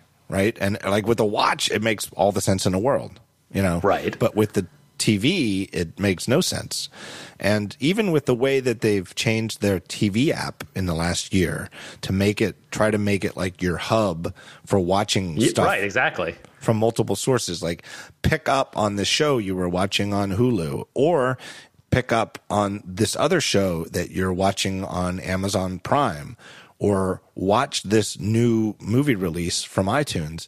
It's like it's based on the aggregate viewing of everybody in your house, not on you, which really doesn't make a lot of sense. Doesn't make any sense, yeah. And now I'm trying to remember, OS 9 and earlier, did that not have users? No, definitely did not. There so might have been some kind of weird cheaty move towards the end that it was like in a... I wish Syracuse were here, but it was. There might have been. That's what I'm trying to go back in time 20 years at this point. But OS 10 is clearly where that's definitely built around individual users, and you have a home folder, and you can have 10 home folders on your computer if you have 10 people in your house, and everybody can use the same computer. And everybody can be equal. You can even make everybody an admin. It's not an admin on it, exactly. You can't. You're not even limited to, well, one person can be the admin and everybody else can be a non-admin user. You can even grant admin privileges to everybody in the house if you want and trust them with the computer. And the non-admin users aren't really limited from what they can do other than modifying the system software and installing apps and stuff like that. Right. Whereas the TV, like you said, that's the big one to me, that the TV and the iPad, where these sorts of things make perfect sense, but I think you're right. It's not in their DNA as a personal computing company. And I think in OS 10, it sort of happened almost incidentally because they built it on Unix. Yeah. And Netflix has a great interface for it. Netflix, I'm not even quite sure what their algorithm is, but their algorithm seems to be, if you haven't fired up Netflix, we've got 3 family members on one Netflix account, and you fire up the Apple TV and you haven't watched Netflix in a while, it'll say who's watching, and there's the 3 of us, and you pick who it is, and then it shows stuff based on what you've watched before. And it seems like if you have watched recently, it just assumes that you're the person who was watching recently. But if you want to, you can go back and, manually change it to the other person. Right. If you dip out of it to go back to the home screen, it doesn't immediately ask you who it is again. Yeah. But after, you're right. I don't know what the time is because I've never thought about it because it's always just worked the way I expected it to. Oh my God. It was like a year ago. I had to sit Jonas down and say, you know what? Don't be lazy. You've got to switch this goddamn thing. Because my Netflix thing, you're getting the worst recommendations in the world, right? It was filled up with 30 seasons of Friends. I think Amy told me this. Like, Friends got big with the middle school crowd last year. Yeah, like last year. I don't understand. It was like a nationwide craze. Jonas watched the entire series of Friends from first episode to last twice. But he did like the first season of it or first year of it, or first run through the whole thing on my Netflix account, and I honestly have no interest in rewatching Friends, and it really, he watched a couple other stupid things too, and it was all, he understood it. That's the worst part. He totally understood it. He just didn't feel like going back, one level. Two clicks to get back to his profile. Son of a bitch. That kid's ain't great. Hey, let me take a break here and thank our third and final sponsor of the show. It's our good friends at Fracture. Fracture is a company that you send them your photos, they print them directly on glass. And they do this. Each one is handmade with love and care in Gainesville, Florida from U.S. source materials. And let me tell you something. I've said this back in November. I said it, I think, in early December, but certainly November. These things make incredibly thoughtful, unique gifts. It's win-win-win because you get you get an easy place to go to buy the gift. The person you give it to, your friend, your family, who you give it to, gets a very thoughtful gift that's much more personal than anything you could just buy out of a store. And they'll appreciate it. I'm telling you, people love getting these things. And then the best part about it is you can just keep going back to the well and giving them as gifts again and again and again. Like I've said before, like the worst thing about when you finally, if you're a bad gift giver like I am, and you finally give somebody who you really care about a gift that they're like, and then they tear up and they're like, this is fantastic. Thank you so much. Well, now you've got to top it, right? And you can't, like, if it's like a store-bought item, you can't just go and buy them the same thing again. Fracture prints, when you buy them as gifts, you can just keep going back and giving them again and again and again. Like if you've got, kids you can take pictures of, or dogs, or, if you go on a vacation with certain family members every year, just find a couple of good photos from the annual trip and make a fracture every Mother's Day or whatever holiday is coming up. You can keep going back to the well again and again, and people don't think twice about it. It really is fantastic as a gift. I can't emphasize that. It's also great for filling your own home with pictures from your life. It really is. I can't say enough. And as our cameras get on our phones, especially, get better and better, it's like you've got all of these fantastic photos, and all you ever do is look at them on a 5-inch screen. It's almost unbelievable how good a modern iPhone picture looks when it's blown up to 18 inches or even bigger. It really does work. It's kind of crazy that we just look at them and flick at them at these little tiny index card sized screens. It's kind of stunning how good they look big. You can fill up all the walls in your house with these things. Really a great product. It's just a piece of glass. The picture is printed right on it, edge to edge, and everything you need to hang it up or display it comes in the box. They even include the wall hanger. It's a green company operating a carbon neutral factory. Visit fracture.me. Fracture.me is their website, and save 15% on your first Fracture order with the exclusive code TALK15, TALK, for the talk show, 15 for the 15% off you'll save. So don't forget to mention this podcast, The Talk Show, in their one question, where did you hear about Fracture from survey. It helps support the show, and it helps them know that their advertising money is being put to good use. So my thanks to Fracture for their continued support of The Talk Show. You've sent some fractures to us, I believe. Isn't that true? I was just thinking about that. Amy and I did an episode of Just the Tip that revolved around what we called the fracture swap. And I was wondering where those are. I sent, I believe, basically Fracture sponsored the show, and they gave us basically like a credit to send photos to one another. And she sent me one large photo, and I sent her, I think, about 5 different ridiculous photos that then we spent half an hour laughing about. But I was wondering where those photos are now. There's one of Danny DeVito's naked ass that should be hung in a prized place in your house. They might be packed up, Paul. I bet they didn't make it through the move. That's my guess, and I'm hurt by it, but I understand. I believe one of them was Pete Rose, right? The hit king. Absolutely. Yeah, I'll include that one in the show notes. That was a good one. Pete Rose underwear model. He's a handsome man. I saw Pete Rose a couple weeks ago. I was in Vegas. How's he doing? Well, he's still signing autographs. And what's that go for? About $50 a pop? I think so. It might be up to 100, depending on what you want him to sign. I think it might be a signed baseball. It might be $100. Very strange. Speaking of sports, we had the Super Bowl this last weekend. Did you watch the Super Bowl? I did watch the Super Bowl. I'm in Boston, and so it's certainly fairly mandatory to watch the Super Bowl when the local team is in it. I was out in Vegas for the Super Bowl, which I've done for the last few years. I don't know if you can hear it in my voice. I'm a little hoarse still. Do you hear it? Do I sound a little hoarse? You sound like you've had a weekend in Vegas.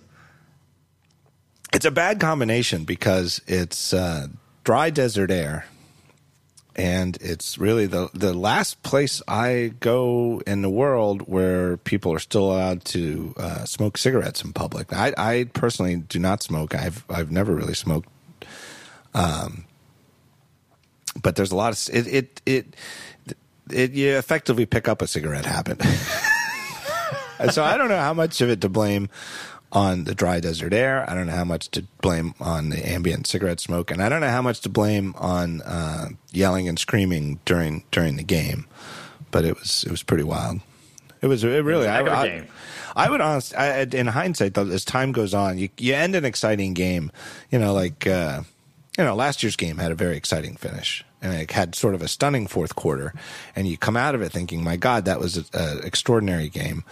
And then as the time settles on, it settles in, and you're like, well, it was certainly an extraordinary fourth quarter, but it wasn't really an exciting game. The first 3 quarters were actually rather unexciting.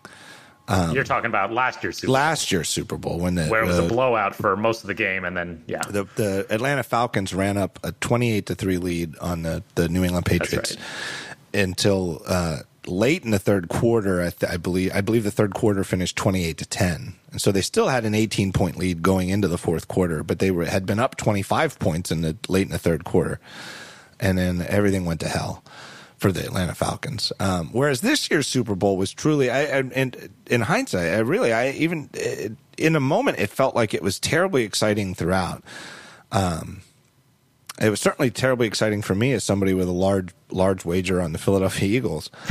Were you one of the $1 million bets? I was not one of the $1 million bets. We were talking about that. That is crazy.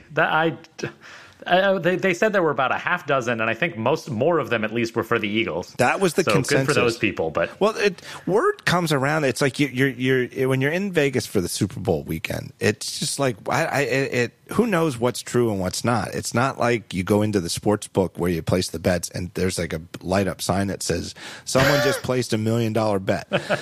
But there's some kind of weird certainty that runs around where it's like somebody will say, I heard somebody dropped $1 million on the Eagles. And then you're like, really? And then somebody else say, oh, yeah, I heard it from my, my guy at the casino, like his casino host or something like that. What do you think the mechanics of dropping $1 million bet on? We couldn't figure it out.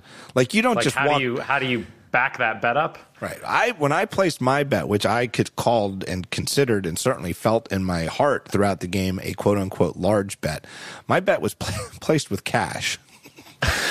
You certainly couldn't do that with $1 million.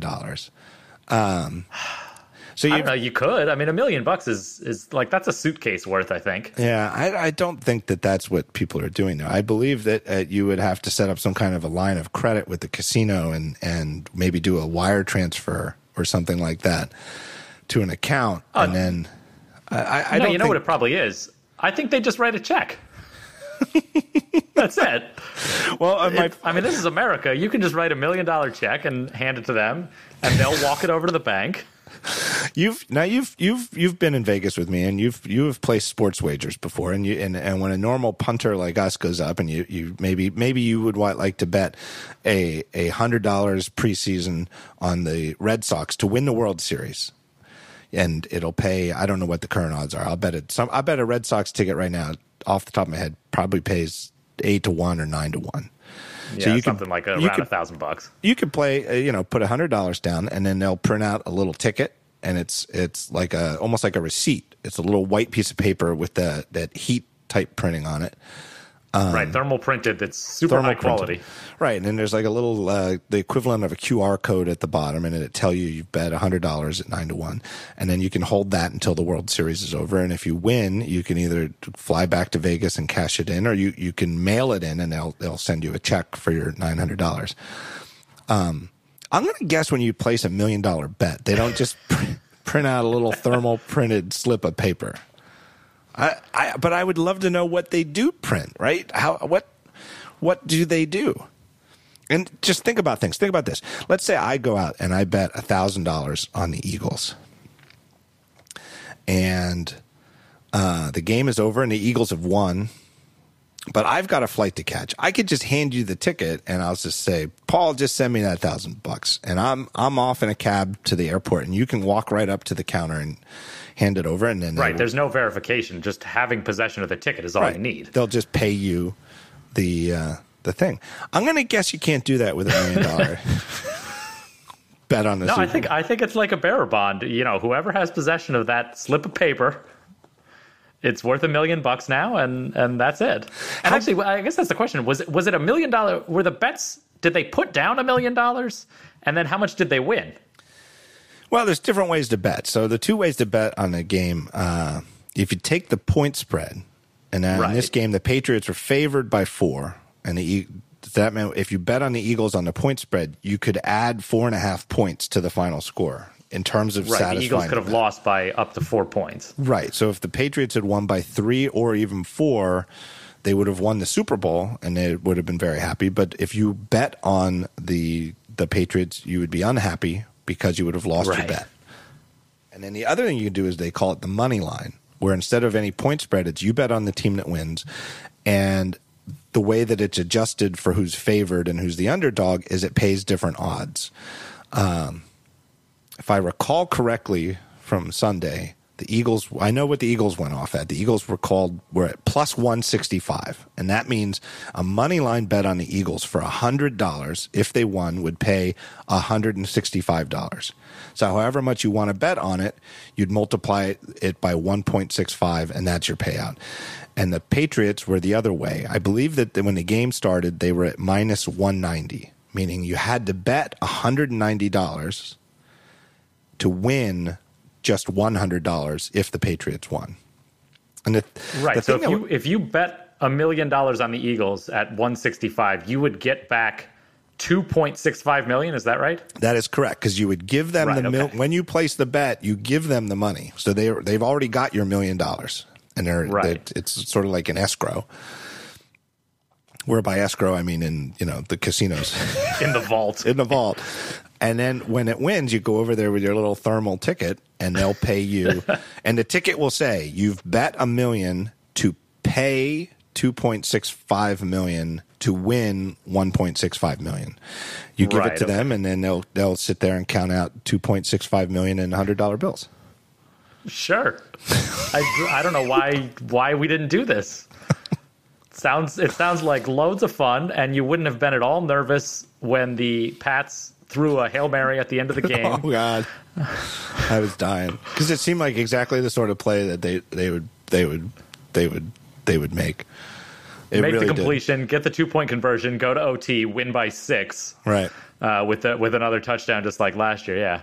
Well, so this is interesting, though. I mentioned we should talk about this because you live in Philly and I live in New England, but you're a Cowboys fan. That is correct. So, if anything, I mean, you said you placed a bet on the Eagles, so I guess you're rooting for the Eagles. But if anything, you should be rooting against the Eagles. I know I have plenty of friends who are Giants fans who are rooting for the Pats, which felt weird to them. But I remember specifically. It's funny. The last time the Eagles were in the Super Bowl, I don't remember the year. I think it was 2006, though. I could be wrong. 2005. It was against the Pats, right? Against the Pats, and I've never been a fan of the Patriots. I was a bit ambivalent about that game. I don't remember which way my gut swung, but it wasn't very hard in either direction, because I don't like the Eagles because they're a division rival of the Cowboys, and as a Cowboys fan in Philadelphia, I have numerous friends who we have friendly rivalry about that issue with, and I don't like the Patriots because they cheat. And to be honest, I really don't like the Patriots because as a Cowboys fan, what I really like about the Cowboys is that they are a historically great team and that they've won 5 Super Bowls. And I would like for the Cowboys to be the team that has the most Super Bowl victories. But right now, the Cowboys have been stuck at 5 since, I don't know, I was like 20 years old. It's been a long time. They're in a very long extended rut, stuck at 5. I believe when they last 94, won. 94, right? No, 95 or 6. 96, I think. Is that right? I think they won in 93, 95, and 96. No. They won in 2. They won back-to-back years, because that's where I was going with this. Right. Was that they played the Bills 2 years in a row. Right. And they had the blowout against. So I mentioned my parents are from Buffalo, so I grew up a Bills fan and had the love of football just beaten right out of me. Because the Bills lost to the Giants, to the Washington Redskins, to the Cowboys in the biggest blowout in history. And then I was actually at Super Bowl 28, which was in 94, I'm pretty sure, and watched them lose their 4th Super Bowl in a row. Right. Which is astounding. I mean, it's an incredible feat. Probably never be equaled. Just getting to 4 Super Bowls in a row is tremendous. In a league, in any league, it would be impressive. But in the NFL in particular, you tend to have teams come out of nowhere to get to the Super Bowl and then drop out of the Super Bowl and be nowhere the next year. So this past weekend we had you, a Philadelphia resident who likes the Cowboys, who was sort of cheering for the for the Eagles rather. No, I was all in on the Eagles. I was all in this case because the Patriots have only extended their argument to be the greatest team of all time. So I need that to stop. You want that to stop? Okay. I want that to stop, and I just generally find them to be unlikable people. I really do. It was noted after the game that when the game was over, Tom Brady didn't go to the midfield to shake hands with the Eagles quarterback Nick Foles. He just went right to the locker room. I mean, I don't think that's a huge deal. I mean, he just lost a heartbreaker. Who knows? I might do that. I'm a very poor loser, to be honest. Honestly, I might do the same thing. I wouldn't want to go shake somebody's hand. But it just rubs me the wrong way. I don't know. I don't like them. And I happen to, even as a Cowboys fan who generally is predisposed to dislike any other team from the NFC East, this particular Eagles team this year is extraordinarily likable. I said it to Maltz last week that they've got these guys who are just likable guys. I mean, the one guy donated his whole salary to local schools. I mean, how do you not love that? I mean, it's just That's like... right. Boy, that just seems like and they're just doing great things in the city. They've been doing it since before this really reached a fever pitch, but they're just really good guys. And they sold all those dog masks. So, I mean, that's good for somebody. So anyway, we had to record today because tomorrow we're having a parade here in Philadelphia, and by parade it pretty much means the entire city is shut down. I mean, like literally, like they're shutting the city down tonight. And I don't think they're. So are the schools closed? Schools are closed, man. They're not even pretending that kids are going to school. There's no school. Schools are closed, which is really kind of awesome. Honestly, I mean, Jonas has never been more interested in sports than when he found out that he gets out of a day of school. Get a day off of school. Yeah. But I just don't think people don't realize it's It really means a lot to this city. It's a city that hasn't had a championship team since the 2008 Phillies. And prior to the 2008 Phillies, I said this last week, I should have 25 years. Before that, it was the 83 Sixers. And that's a long, right. 83 to 2008 sounds like a long time. And from 83 until Sunday, only have one sneak in the middle was the Phillies. It's it's been a long time. But of all the teams in the city, the one that's the most beloved is the Eagles, without question. I don't think there's anybody, it doesn't matter how big a Sixers fan or Phillies fan or certainly Flyers fan that you might be. No one would argue that this isn't an Eagles town. And there's nothing they want more than to win a Super Bowl. And they went 52 Super Bowls and only made it to 2 and lost both. So people went nuts. And to have them win it in quite arguably the most extraordinary Super Bowl game in history is just icing on the cake. I mean, and again, I know there's probably some people who've already stopped the show, but that's all right. But if you're into it, it's mathematically, it's extraordinary that it's not in the history of the Super Bowl, which is 52 games, or the history of the playoffs in the NFL, which is, I guess, 1,000 or so games. In the history of the NFL, every game that has ever been played in the National Football League, the game on Sunday had the most total yardage ever. And it was by a long shot. Right. They broke the record in the third quarter. In the third quarter, they had already racked up more total yardage between both offenses than any game in the NFL. And when I was watching in this big room in Vegas in a casino filled with, I don't know, a couple thousand people and all of these big jumbotrons and real noisy. That's why it's so noisy that's why I think half the reason I'm hoarse. But everybody was just sort of looking at each other, like in the third quarter, like when the first half was terribly exciting. And then, you got the big long halftime show. And then the third quarter starts up and third quarter just takes it up a notch on both sides. And neither team, every time touches the ball, they score. And everybody was just sort of looking at each other saying like, am I nuts? Am I drunk? What's going on? This is like crazy, right? This is crazy. And when they came up with that stat that this was the most yardage in any game, not any playoff game, any game ever, and we're only in the third quarter, and it's the Super Bowl, which is often a very defensive game, we were like, okay, this is crazy. Well, that was the thing. Nobody was playing defense. I mean, if you like defensive football, this was not a very good game at all. Right. That's my theory. My fundamental theory of where pro football is going. All the stats I saw were that, like, sorry, go ahead. Well, my fundamental theory is that that's where football's going, is to be a more basketball-like game, meaning just constant scoring. Yeah, constant scoring and much a faster pace. Both teams. I was going to say all the stats I saw were about the Pats and how they're. They got over 600 yards, and that's the only time anyone has ever lost a game doing that. And they got all these great records, right, except for the fact that they lost this game. Right. So Brady personally had 500 plus yards passing and 3 touchdowns and no interceptions, and no quarterback who's ever done that. Again, in every single game the league has ever played for like roughly 100 years, probably about 90 years. Every game that's ever happened. Anytime a quarterback has done that, they've won the game. Because you would think, well, how could you lose? Right. Well, you can lose because your defense was just slightly worse than the other team's defense. And the other team only had one time that they touched the ball that they didn't score. Both teams, I believe, had one time they touched the ball that didn't score. One time the Eagles punted, and then at the end of the game, towards the end of the game, one time Brady got hit and fumbled. Yep, I think I know they didn't punt, so that sounds right. Why? Usually when you watch, historically at least when you watch the Super Bowl, you think, my God, it's hard to score in this league. You either have to do something crazy or you got to get a lucky break or whatever. And there's times where it's like punt, and you're like, my God, there's no way. How does anybody score in this game? Whereas in that game, it was like, does the other team even have 11 men on the field? Well, congratulations to the city of Philadelphia. Oh, it's going to be something. Hopefully the city stands up to this. I guess they're greasing the polls again. I heard that they were not going to grease the polls.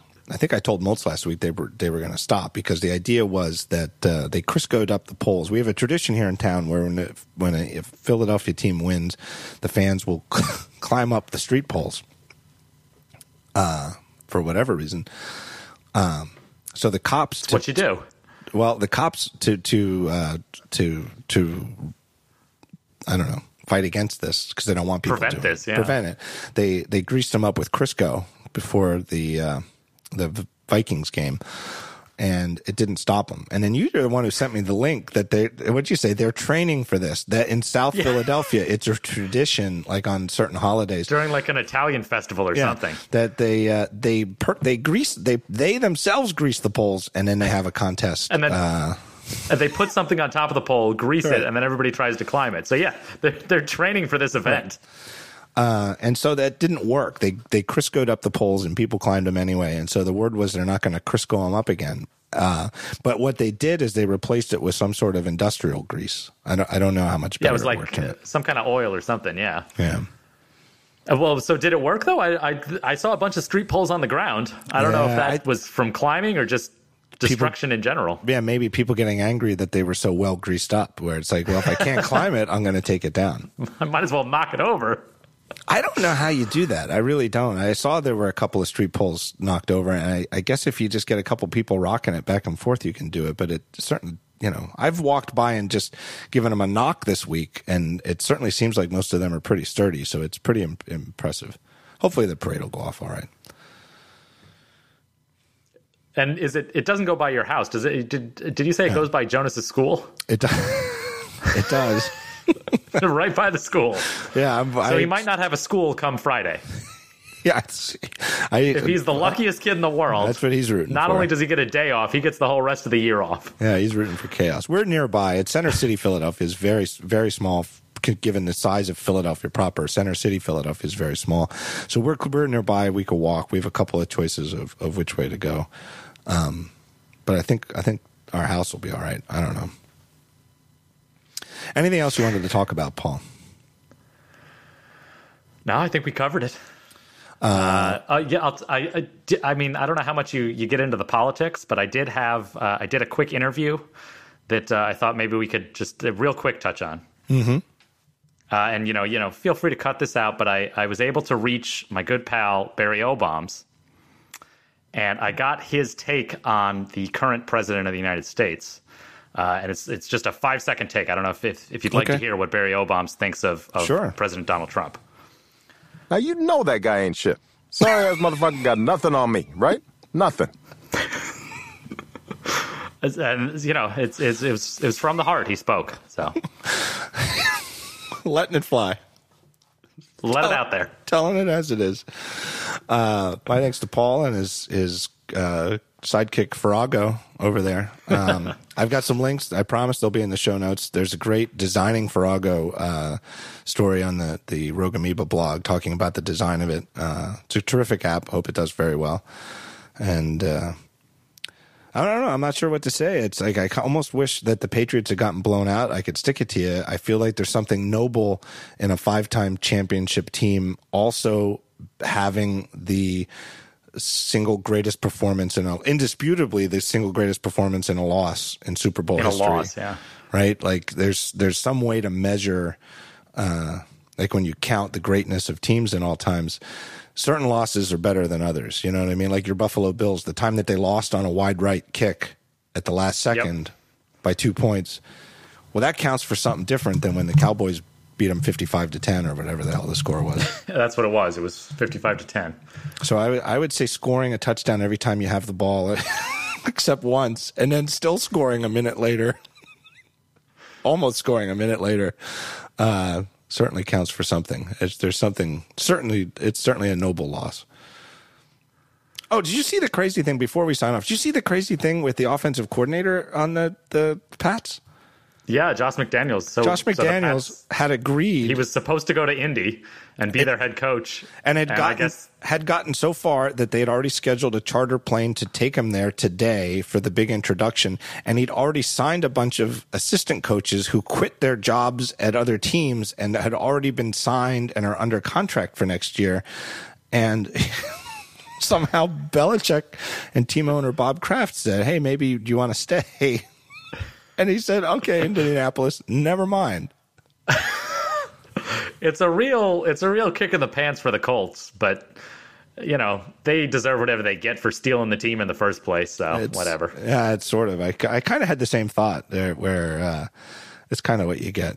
Anybody who doesn't know the backstory on that, the Indianapolis Colts. Oh God! Long story short, in terms we want to think like, hey, I feel that doesn't sound right that a team would lose their new coach like that. But what happened with the Indianapolis Colts was they were the Baltimore Colts, the beloved Baltimore Colts for decades, and the team owner Art Modell, for whatever reason, decided he would move the team to Indianapolis and knew it wouldn't be popular. And so he had a bunch of moving trucks show up literally in the middle of the night in Baltimore and moved everything out of their stadium in the middle of the night and drove it all to Indianapolis and then announced it there that they were leaving the city of Baltimore. Needless to say, did not go well in Baltimore. I forget if it was Art Modell was the owner. Art Modell might have been. You sullied the wrong man. He's the one that eventually got the Ravens. He's the Browns. He was the Browns owner, exactly. Right. No, it was, So I forget. It was Bob Irsay. It was the father of the current owner. That's right. Irsay. Right. So Modell they got exactly what they deserved. Modell's the guy who screwed the Cleveland over, not screwed Baltimore over. Well, but he didn't screw Cleveland over the way Baltimore got screwed over, because when they left Cleveland knew they were getting a team back. Yeah. In like 2 years or something, and that they would get to keep the name. The Browns name, exactly. He didn't steal. That's exactly right. He didn't steal the Browns name. Right. And he took the team. But and when you have a storied success like the Cleveland Browns, where the only good thing in your team's history was the great Jim Brown, who so hated the team owner that while he was indisputably the single greatest player active in the league, he quit so he could just go make action movies. When that's the finest achievement your franchise has ever achieved, you certainly want to keep that name and brand. You got to hold on to that name, yeah. Yeah. And that beautiful color scheme. Yeah. Anyway, Paul Kafasis, Rogue Amoeba, thank you very much. It's always a pleasure to have you on. I'll see you in 100 episodes. Thank you. Sounds good.